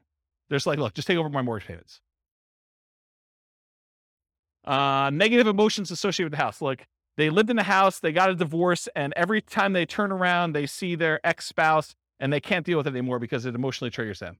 So that would be another reason why they wouldn't do it. Or they lived in the house with their spouse, and their spouse passed away, or they lived in the house with their mother, and their mother passed away, or they grew up in the house, and their parents lived there, and both their parents passed away. There's all these emotional reasons why they may not want the house anymore. They need to access equity quickly and easily. Maybe they want to go invest in Twitter before Musk buys it or whatever they're doing, and they need all that money in order to do it. They're like, I don't care because I'm gonna triple my money in Twitter or Bitcoin or Dogecoin or whatever it is, and they want to take all their money and do that. It could be a reason for them to want to get out. They don't want to manage it or maintain it anymore. Too much work, too much effort. Maybe they own it free and clear and they're doing their financial planning and they're like, look, I need income in order to support me in retirement. This equity sitting here doesn't do me anything. I can either rent the property, which I don't want to do, or if you're willing to, I'll accept monthly payments on this property, and that would look like an income stream for me. And I'm okay with that. That would work. What would friends, families, or neighbors think? Their ego is too significantly tied up in what other people think that they don't want to list their property and have nosy neighbors coming over and looking at their property. They would rather sell it to you and be done with it, and then you could deal with all that. To get their price, even if it means being flexible on terms. So there are some people that are like, I need $500,000.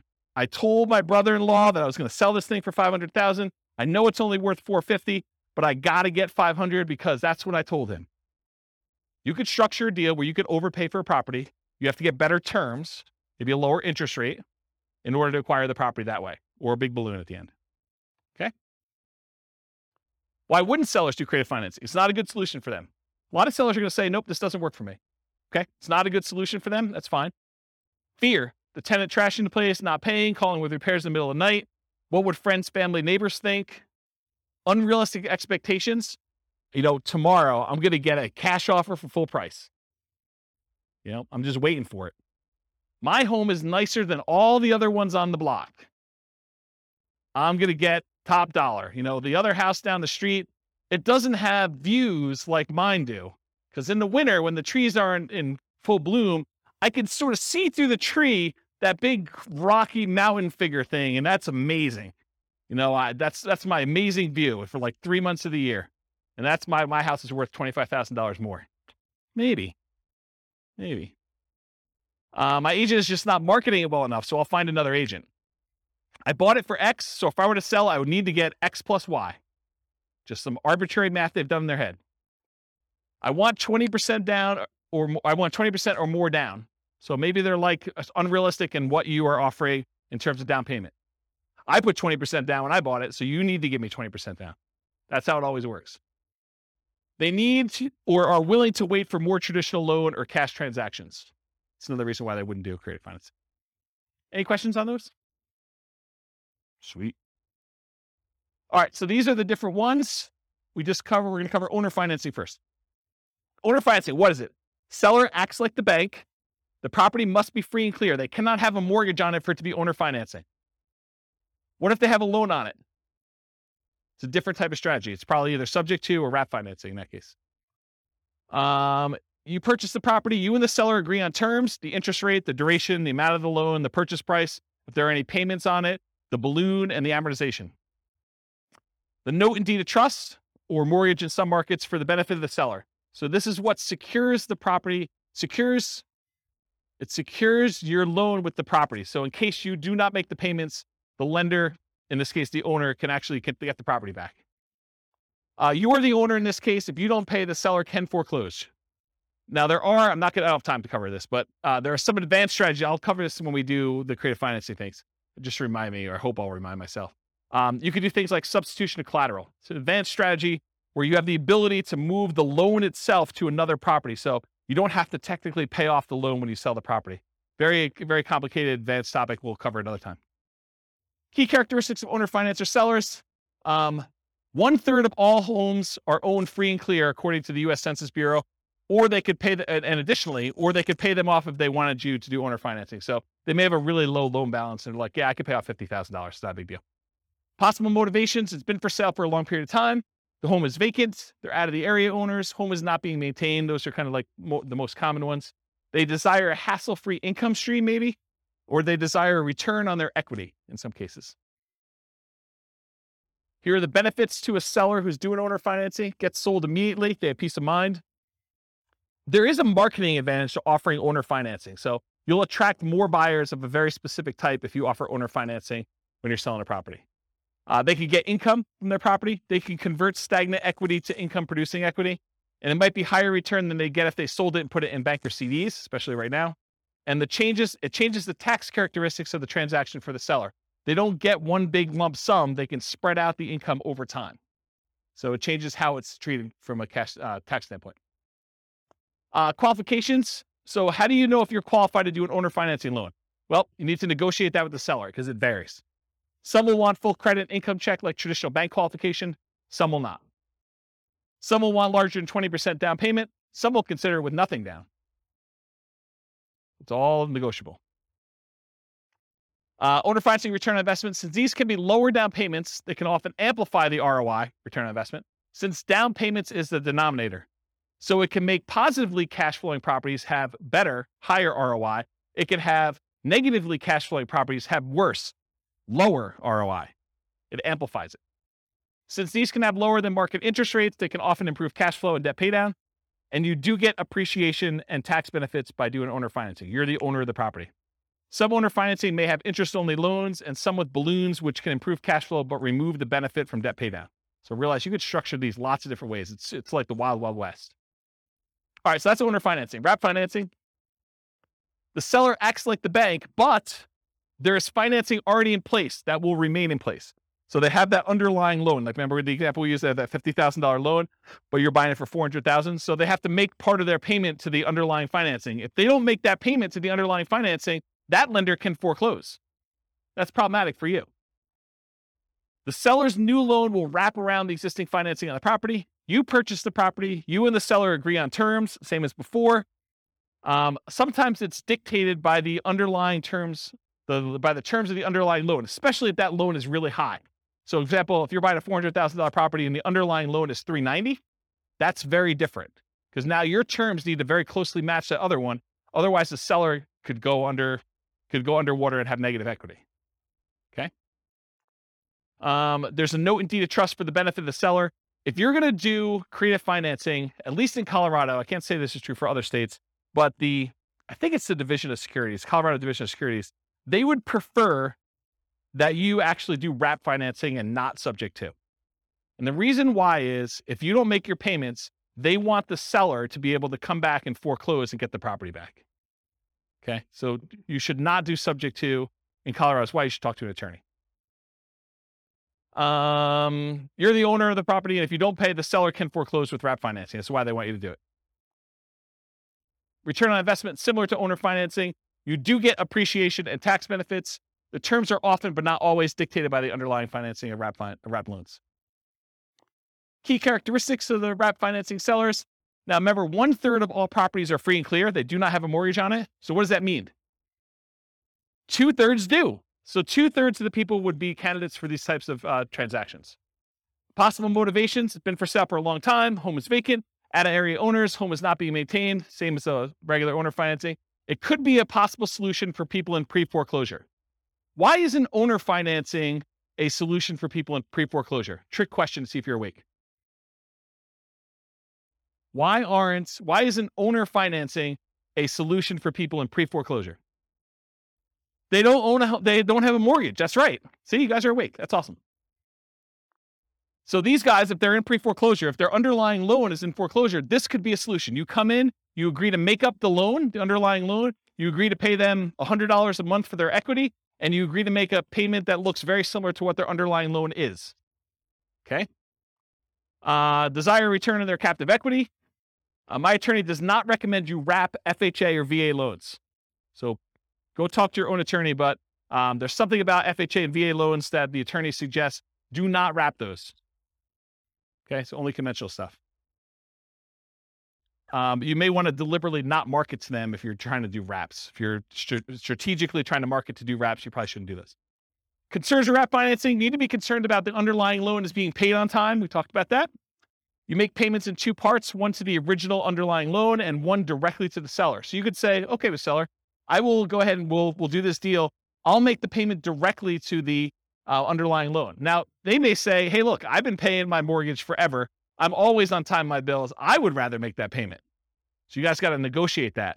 But you're like, hey, if they're not good with money, they may take the money and not pay the underlying loan because they don't care anymore. So it's a negotiation. You could make a payment to a third-party escrow service that will take your payment, make sure the underlying loan is being paid. Extra expense to do it that way. If the seller has great credit, their credit is still at risk if you don't pay that loan. In some rare situations, you may need to be concerned that the loan you have with the seller would pay down faster than the loan they have. So do the amortization tables for both and see if they cross. You don't want to do that. The qualifications for you to get the seller to do with this, it varies with each seller. Some will want full credit and income check like traditional bank. Some will not. Some will want larger than 20% down payment. Some don't care and will do it with nothing down.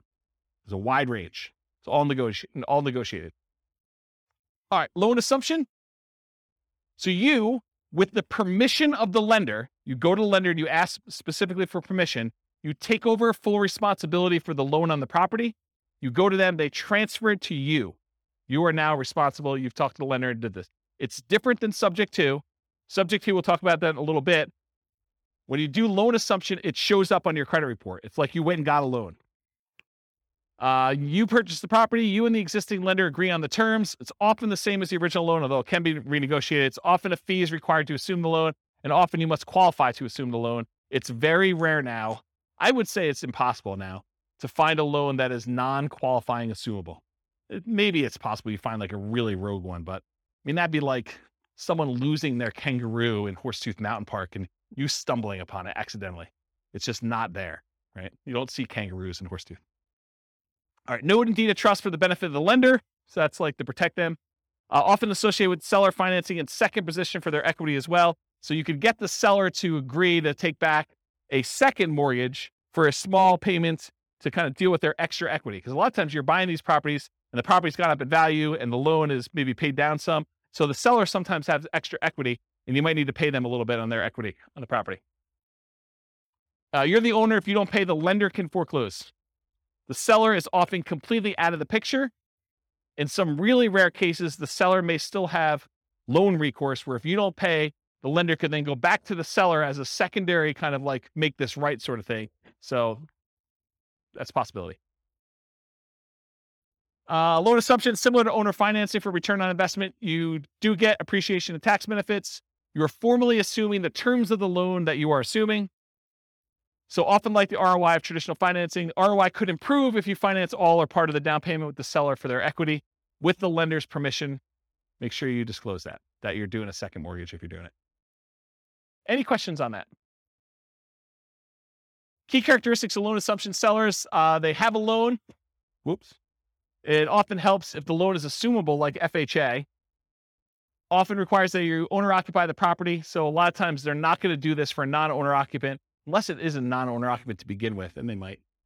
Making it much less attractive if you're looking to do this investment. So if it's not assumable, you need to try to convince the lender to allow you to assume it, even though it says it's not assumable, which is an uphill battle, saying it mildly. I've never seen them do that.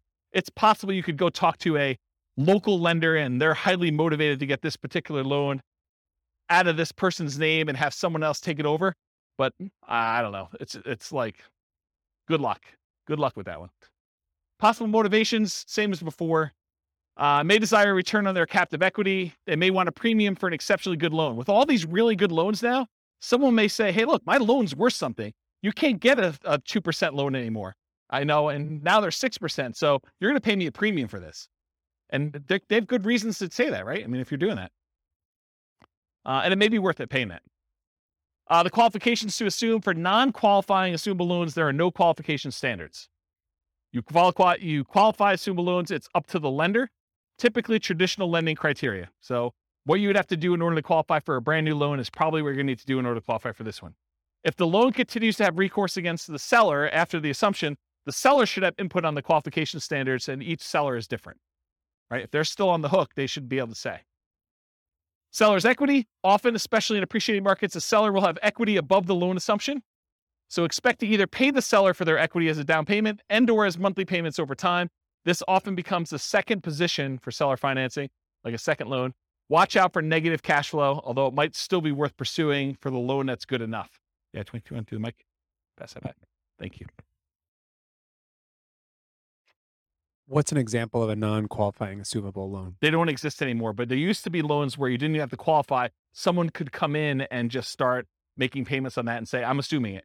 And the bank used to be able to just say, I guess okay, because they have no say in it. That's what a non-qualifying assumable loan used to be, but they don't exist anymore. It's really hard to find them.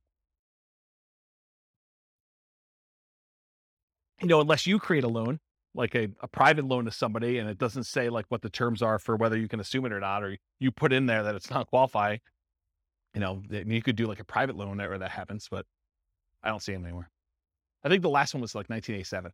And if they're 30-year loans, I mean, that would have been 2017 or 2007 when we would have saw the last one. Yeah. So I heard that there are some banks if the house has 40-50% equity in there, and they can just take anyone to come in and assume the loan without checking their backgrounds, like credit score and stuff. Is that? Have I've you not heard of that. So if you find one of those, definitely reach out to me and let me know. Okay. But I've not seen it. Okay. Yeah.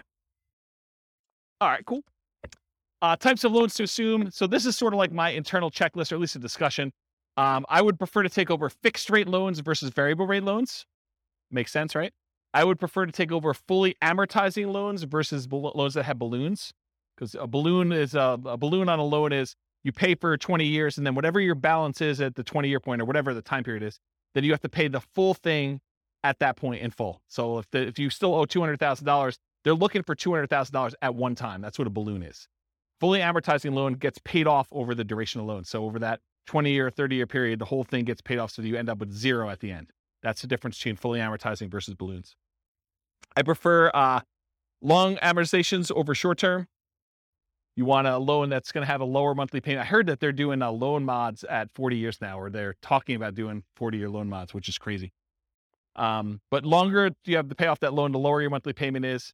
It's closer it gets to a interest-only loan, which is going to be your lowest payment in most cases, unless you have a negative amortizing loan. High interest rates versus low interest rates, I would prefer low. Qualifying assumable versus non-qualifying. If you can take over a non-qualifying, that's better. And recourse versus non-recourse. If you cannot have to be responsible for the loan if something goes south, that's better than having to have responsibility. So that's what recourse is all about. All right, the rent-to-own family. That's rent-to-own, lease-to-own, lease option, lease purchase. So what is it? You agree to rent the property from the seller, and you have the right to buy the property at some point in the future. That's what that's all about. So you and the seller agree on terms, the rent, the duration, who handles maintenance, how that's all done. Often the purchase price and the terms of the purchase are also covered as well. And then often an upfront fee is expected to do a rent-to-own or lease option or lease purchase. Microphone. I'm going to cover a little bit about some of the nuances between lease option and lease purchase. But rent-to-own is sort of the generic term. That's sort of an umbrella that covers the idea of renting the property, then owning it at some point in the future. But there is a subtle distinction in my mind between a lease option and a lease purchase, and I have a whole slide on it coming up. But good question. Often the seller has existing financing, and that stays in place just like it would if you were a traditional rental. As the tenant buyer, you do not own the property. So if you're the tenant renting the property and you have the rights to buy it, you do not own the property. And that has implications in a couple ways. Variations include master lease, where you're leasing a property and then you intend to lease it to someone else, and master lease options, where you have a lease, you intend to lease it to someone else, and you have the option to buy. Maybe they do too. Maybe you've offered a master lease, you have a master lease option, then you offer someone else lease options as well. And you'd want a spread in there of some sort. So differences. Rent to own or lease to own, it's a generic way of describing you're renting the property with the ability to own it. Could be either lease option or lease purchase. A lease option is a lease agreement with an option agreement to be able to buy the property. A lease purchase is a lease agreement with a purchase contract to be able to buy the property. Further complicated when attorneys write it as an option and then include a contract that goes into effect once the option is exercised. So depending on who you have write your paperwork, they may say, this is a lease option. You don't have to do it. But when you do exercise your option, here's the contract we've already got written up with all the terms. So further gets a little bit confused and muddy, but I think of those as slightly different ways to say similar things. Okay. So lease option versus lease purchase. You're leasing the property. You have the option to purchase the property at some point in the future. You do not have to buy. There's usually an option fee in order to do this that you pay. A lease purchase, you lease a property.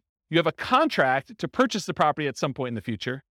The implication is that you are obligated to buy the property unless there's ways out in the contract, and there's earnest money instead of an option fee. Okay? So those are sort of the differences between the two. Any questions on that? Did that get your big? Okay. Did you have a question? Just itching? Sandwich lease options. You acquire the property on a lease option, often used generically, and it could be a lease option, lease purchase, or even super stretching it, it could be subject to. You immediately offer the property on a lease option to your exit, whoever's going to do it from you, usually for a higher price, usually for a higher rent, usually with a larger down payment than you gave, usually with more favorable terms to you. And we'll cover this a lot more when we do creative deal analysis and structuring in a future class. Okay. Rent to own return on investment. It's different than what we've been talking about so far. Depending on how you structure it, you might get appreciation. Depends on how you write it, because you don't own it, right? So you don't automatically get it. You might get debt pay down. Depends on how you structure it, but not likely as a default. And you might get some cash flow. Depends on whether you have negative cash flow on the deal yourself. And you will probably not get tax benefits because you do not own the property. Okay? That's for rent to own. All the lease option, lease purchase type stuff. That's usually how it is. Money requirements. Each seller is a little bit different. Some may ask for 20% down. Some may ask you for a security deposit as if you were renting. Some may ask you for above, below, or at market rent. Rent in many cases is somewhat flexible. By the way, I have a funny story to tell you, even though I know we're really close on time. So my wife's at the climbing wall the other night, and there's another group of people on the ground that are discussing. The lady is going to be. I hope it's not someone in this room. That'd be really embarrassing. The lady though is discussing that she is going to move into like the ADU, the additional dwelling unit at the back of her property, and rent out the front of the property. And so they're discussing what they're going to charge for rent. And the woman is insisting that she charge what her mortgage payment is, which is just random because it doesn't really matter where your mortgage payment is. It could be higher than what fair market rent is. It could be lower than what fair market rent is. But it goes to show you that the general public just says, I want to get what my mortgage payment is so that I don't have a mortgage on the property. And that's my kind of like price. So kind of interesting, right? Where was I? Rent, in many cases, somewhat flexible. Some may ask you for payment that you'd be making with a traditional loan, right? So they may like do the math and say, this is what I'd like to get. If you can't afford that payment, you're really saying, I can't afford that home, right? If you're saying that doesn't work, I can't afford that, you're saying, I can't afford this home. And we often say this to a tenant buyer when we're putting them in a property. If you can't afford what the payment's going to be on the property, you can't afford this home. If you're not going to be able to afford what the payment's going to be if you go to the bank and get a loan on it, then how are you ever going to go to the bank and get a loan on it and cash me out? Don't put people in properties when they can't afford the property. What happens if you don't buy? What happens to your down payment? These are questions to negotiate. What happens to your down payment? What happens to your monthly payments? What happens to rent credits if you've got those? What happens to any repairs you've done? What happens to any equity built up from paying down the loan? And does it matter if you did a lease option versus a lease purchase? Yes, it does, in my opinion. All right, so advanced strategy for purchase price. So one of the challenges a lot of times when you structure these lease options is you say to a tenant, you say to the seller, hey, I'll give you $300,000 for your property. But when you pay down the loan, you don't get the benefit of that loan pay down because when they go and you close out the transaction, they're getting the difference. So one way to solve that is you say, okay, Mr. Seller, we agree that, I'm going to buy it from you for about $300,000 and that you're going to walk away with 10 grand. So let's go ahead and write this up such that when I buy it from you, you get 10 grand. So it's $10,000 over the then current loan balance. Make sense? So as the loan gets paid down, you're getting the benefit because you're the one making that payment. So typically a purchase price, for example, $300,000, the advanced strategy is to have a fixed profit for the seller. Example, $10,000 above current loan balance at time of closing. How much different is this? Well, debt pay down is significant. Amount each month increases as loan ages. The amount each month is higher, the lower the interest rate is. So depending on the year, what year it is in the loan, it could be $4,500 per year with a 4.5% loan on a $300,000 home. If you hold it for 3 years during your lease option, that's $13,500. That's pretty significant. All right. I got 2 more to cover, plus a little more. So contract for deed, what is this? The seller acts like the bank for a car loan sort of like thing, right? Like that's the way to think about it. You do not get title for the property until you fulfill the terms of your agreement. Often there's financing already in place that will remain in place. You and the seller agree on terms. The seller remains the owner until you've completed the terms of your agreement. And if you don't pay the seller can evict you. It might be used when you're offering to owner finance your property for a buyer. So you might offer this to someone else. Contract for deed return on investment, it's different. Depending on how you structure it, you might get appreciation, you might get debt pay down, you might get some cash flow. You probably will not get tax benefits if you're the person acquiring the property using this strategy. Subject 2. Remember, the seller deeds you the property without explicit permission from the lender. Many believe, as I do, that the best practice is to disclose to the seller that there was a transfer of title. You should put them on notice. The loan remains in the name of the seller. The loan will not appear on your credit report because it's not in your name. It's different than loan assumption. It may be an additional note to the seller for some or all of their equity.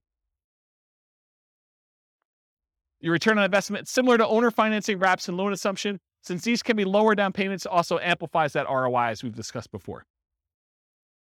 All right, cover a couple last ones. Traditional buy and hold.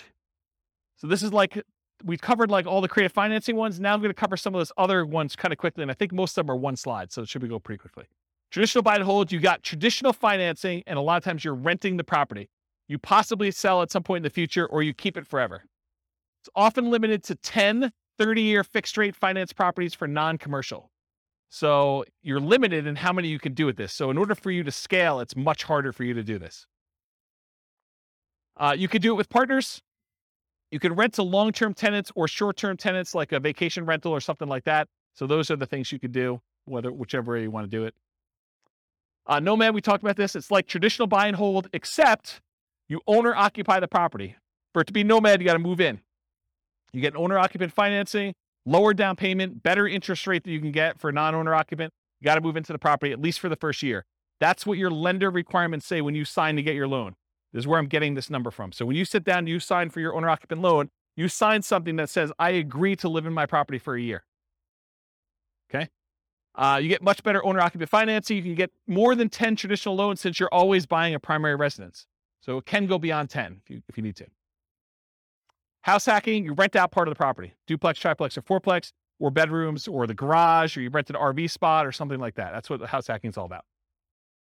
Fix and flips, you find a property you can add value to, often use cash, hard or private money, partners for funding. You can do live-in flips with owner-occupant financing, so you can go buy a property. And there's even special loan programs, like there's a conventional, do you remember what it's called, conventional home ready, or so it's like a rehab loan that's conventional. Is it home ready? Is that what, there's some brand name for it. Just go ask your lender what the fix-up loan is for conventional. Or the FHA version is 203K. There's the FHA 203K loan where you put 3.5% down, and you buy the property, plus they will loan you the money to do the fix-up on the property. You can't do it yourself. You have to hire contractors, but they'll loan you like 96.5% of that too. So you put 3.5% down of that. So it's a pretty interesting program if you're going to do it. So that's live-in flips with owner-occupant financing. You could do a 2-year slow flips for those trying not to pay capital gains, although the math with reasonable assumptions suggests waiting 2 years is letting the tax tail wag the dog or something like that.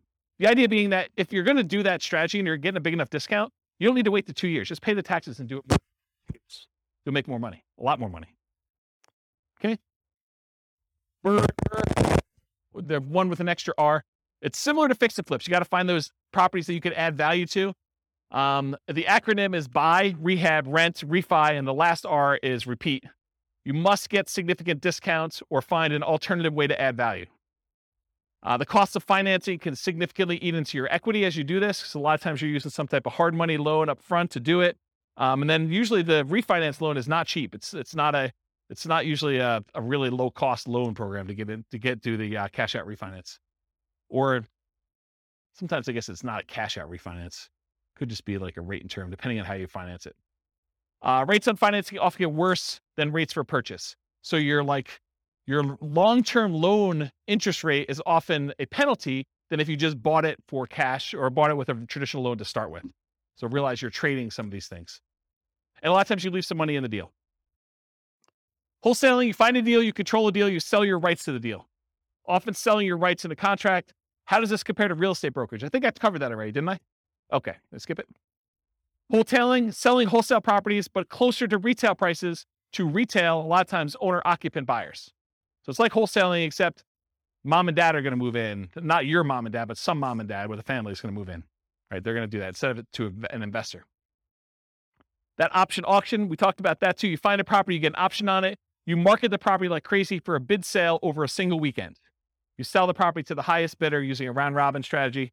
And then you make the difference between what you sell it for using your round robin thing and what you have it under contract for with your option. Short sales and foreclosures. We talked about what are short sales. We talked about foreclosures. Anyone not know after this point? Because I think I covered it twice, right? Okay, good. So we do those. Usually foreclosures are the auctions, either the county or the MLS after they've gone back to the bank. And short sales are usually from the MLS or for sale by owners. Real estate investment trust. They're basically that fund where people get together and they're buying big buildings and you can become a cash investor in those. You buy them from your stockbroker. It's usually an all cash investment. You're not usually able to finance those that I'm aware of. And they're usually passive. Tax liens and deeds, it's county dependent. They vary, like what the interest rate you pay. Some you bid down the interest rate. Some you're getting a fixed interest rate. Some you have to wait. You have to wait a certain amount of time before you can foreclose. Some you can do stuff earlier. I mean, there's all sorts of variations. Every county is a little bit different. You pay back property taxes, take ownership in rare cases. A little side note, a little fact. This was the first real estate investing book I ever wrote. It was on tax liens and tax deeds. Kind of thing. I was buying some of those. I was like, hey, I bet you people would like to know how I'm doing these. And in some really rare cases, they don't actually pay off their lien and you could take ownership of the property just for the amount you paid in taxes, plus some foreclosure filing fee type stuff. So it's sort of like the grand slam random home run that you occasionally get, really rare, but it's a way to boost your return and sometimes get a property. Not like that, no. Partnership syndication, you find deals in all the ways that we've discussed. You partner with others to assist with roles you're unable or unwilling to fulfill. Remember, there's the syndicator or the deal maker or the manager of the deal. There's a loan partner and then a money partner. You can have someone do one or more of those roles that you're not willing to do if you're kind of putting together partnerships or syndication. Or you could be one of the other roles if you want to get involved. You could be the money partner or the loan partner to do that. Okay, I got 2 slides left. I'm going to be good. Okay, so non-creative financing type stuff. So this is like the non-creative ones that we covered. Like we're not talking about owner financing, those types of things. So traditional buy and hold, including short-term rentals, that's where you typically do these more like traditional financing type things, going to the bank and getting a loan. Nomad, you typically go to the bank, get a loan. House hacking, typically go to the bank, get a loan.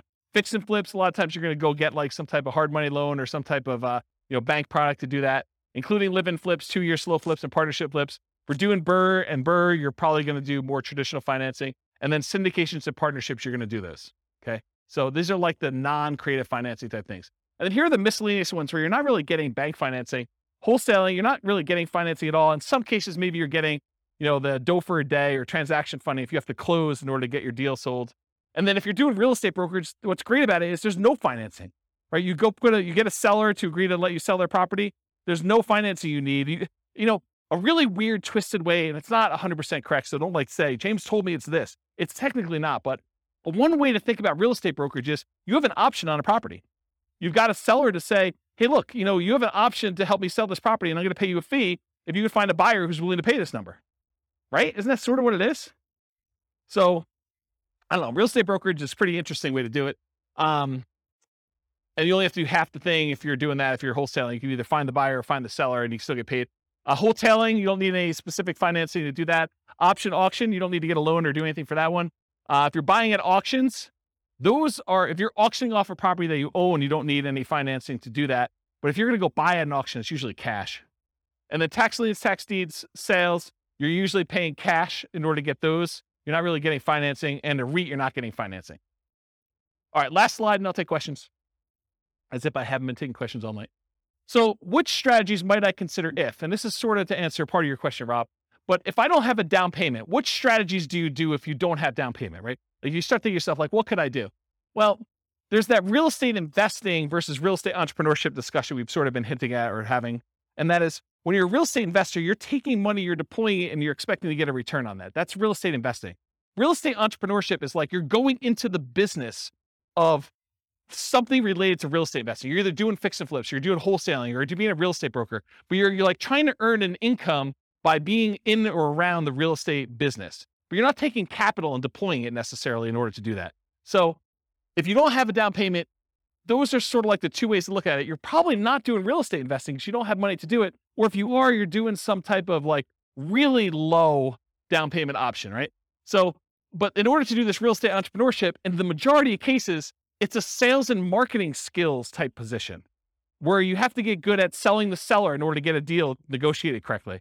And then you have to go sell your tenant buyer in order to kind of get that out there. Or you got to go do, if you're doing wholesaling, you got to go find your sellers and your buyers. Or if you're doing, fix and flip, you got to go negotiate the deal and get the deal. And you got to manage contractors. And, there's other stuff, there's skills they're doing that. And then we talked about getting rich fast in real estate versus getting rich slow in real estate. And they're both really slow in my opinion. I mean, you could hit a home run accidentally and make, gazillion dollars on a deal, but it's really, really, really rare. In most cases, you're either doing the hustle, doing the work in order to do the work of real estate entrepreneurship and grinding it out to get money to then reinvest into long-term wealth building and cash flow, or you're just starting there and you got a job and you're using that money to deploy. So it's really just kind of that get rich slow. And then even if you're doing nothing down deals, you're able to go find a seller who's willing to say, look, I'll let you buy the property and I don't require any down payment. It would be stupid. And I'm using that word very deliberately, even though I know it's offensive, but it would be stupid for you to do these without reserves, especially if you're going to go get a seller to agree to do something creative with you, right? So technically, can you do it with no down payment? Yes. Can you do it with no money? No, probably not, right? You need reserves in order to do these types of deals. So that's what I've discussed down payments, adequate cash reserves for doing that. But what strategies might you do if you have a temporary inability to qualify for a loan? Like you had a bankruptcy or a short sale or foreclosure, or the inability to document your income because you got a new job or new business or whatever it is. And you're like, look, I don't want to wait another 2 years. I'm doing amazing. And, it hasn't rolled off my credit far enough yet. Maybe you go do something creative when you know you can afford it. You got plenty of down payment, you got plenty of money. And this is just a solution for you to go acquire properties and do that. So I don't know, like those creative transactions are probably good ones to do for those where you can't get traditional stuff. Or maybe you bring in a partner of some sort. What if you need positive cash flow? What strategies to do for that? So like cash flow, you could say cash flow is like buying a property for a long-term buy and hold and you're getting a little bit each month. But couldn't you, let me give you an example about this. And you tell me if this is cash flow to you. So you go out and you find a motivated seller and the motivated seller agrees to do a wrap deal with you where they're going to wrap their underlying loan and they're going to allow you to make payments on it. And you put a tenant buyer in the property where you're going to get higher than what you're paying to them. So it's going to be, maybe it's even break even. The amount you're paying to the seller is exactly break even with what your tenant buyer is paying you. And maybe you got a little tiny bit of option fee from the tenant buyer, which kind of covers some of your costs to acquire the deal. So you really got nothing in the deal. You're break even cash flow on the deal. But 3 years later, the tenant buyer is going to actually go get a regular loan from a bank and they're going to close out and you're going to make $20,000. So if you think about it as a black box, maybe you put a little bit of money in, but that money kind of came back out really early on. And then 3 years later, at the end of the black box, there's $20,000 that pops out. Is that cash flow? I mean, it's $20,000 over 3 years, right? Yeah, it's like a delayed cash flow though, right? So that's sort of what I mean about the need for positive cash flow, option fees and pops compared to monthly cash flow. And what if you're concerned about the market might decline? Well, lease options where you're leasing the property and you have the option to buy it. If the market crashes, you're just like, I choose not to exercise my option. Here's the property back, Mr. Seller. That's one. You do regular options. You can do real estate brokerage. I mean, real estate brokerage, you're in and out really quickly and you have no obligation to the properties. So you can do those. But for long-term wealth building, I think you sort of need to put a stake in the ground and say, I'm going to hold out because you want to be in the market for that long-term wealth building. So for like that part of it, I think you've got that market risk. And if you've got a long enough time horizon, I don't think it matters because you could have a dip short term. But if you ask me to bet on the long-term growth of the real estate market, historically over 100 years plus, it's 3% a year. And there've been dips in there, but you give me a long enough time horizon, I'm like, I feel pretty comfortable it's going to be worth more at some point in the future. And if not, even if it's the same value and I paid off the loan, now it's free and clear and it's cash flowing. So that's how I think about that. And if you want to buy in LLCs, if you're really hyper concerned about, asset protection and liability and risk and stuff like that, there are ones you could buy where you don't have to, move them to a LLC after you acquire them with traditional financing. You could buy subject to and buy in the LLC to begin with, or you could buy with a lease option and buy in an LLC to begin with. You could do owner financing and buy in an LLC to begin with. But those types of ones you can do where you're able to buy them in LLCs or with partners as well. All right. Any questions? I'm only 7 minutes over, but Rob, that's all on you. Any questions before we go? Wow. I put you guys out of it. You're like, holy crap. Oh, you have questions, Justin? This is more like a comment here, James, Yeah. which is so what you're showing us today is great, man. I love this stuff, right? Yeah. But what's happened in the last 3 years is that there are new players that have come into this market where we have everything that we do is we buy ugly houses, guys, and fix and flippers and burrs and nomads and that. There's a property tech company that's come up backed by Wall Street, which is doing a version of it. So they've taken all our best plays and they've come into the market. So Open Doors is an iBuyer, Homeward is a power buyer who will give you the cash up front. Divvy is basically a rent-to-own company. Yeah. It's amazing. And so they've changed the field a little bit. But I just realized as you were going through it, there's actually tremendous opportunity to work in that space between these guys and what we're doing now. It's kind of crazy, actually. I've just never thought about it until you showed me this. There's tremendous opportunity. There's tremendous opportunity to wholesale to iBuyers because they're overpaying for everything anyway, right? Yeah.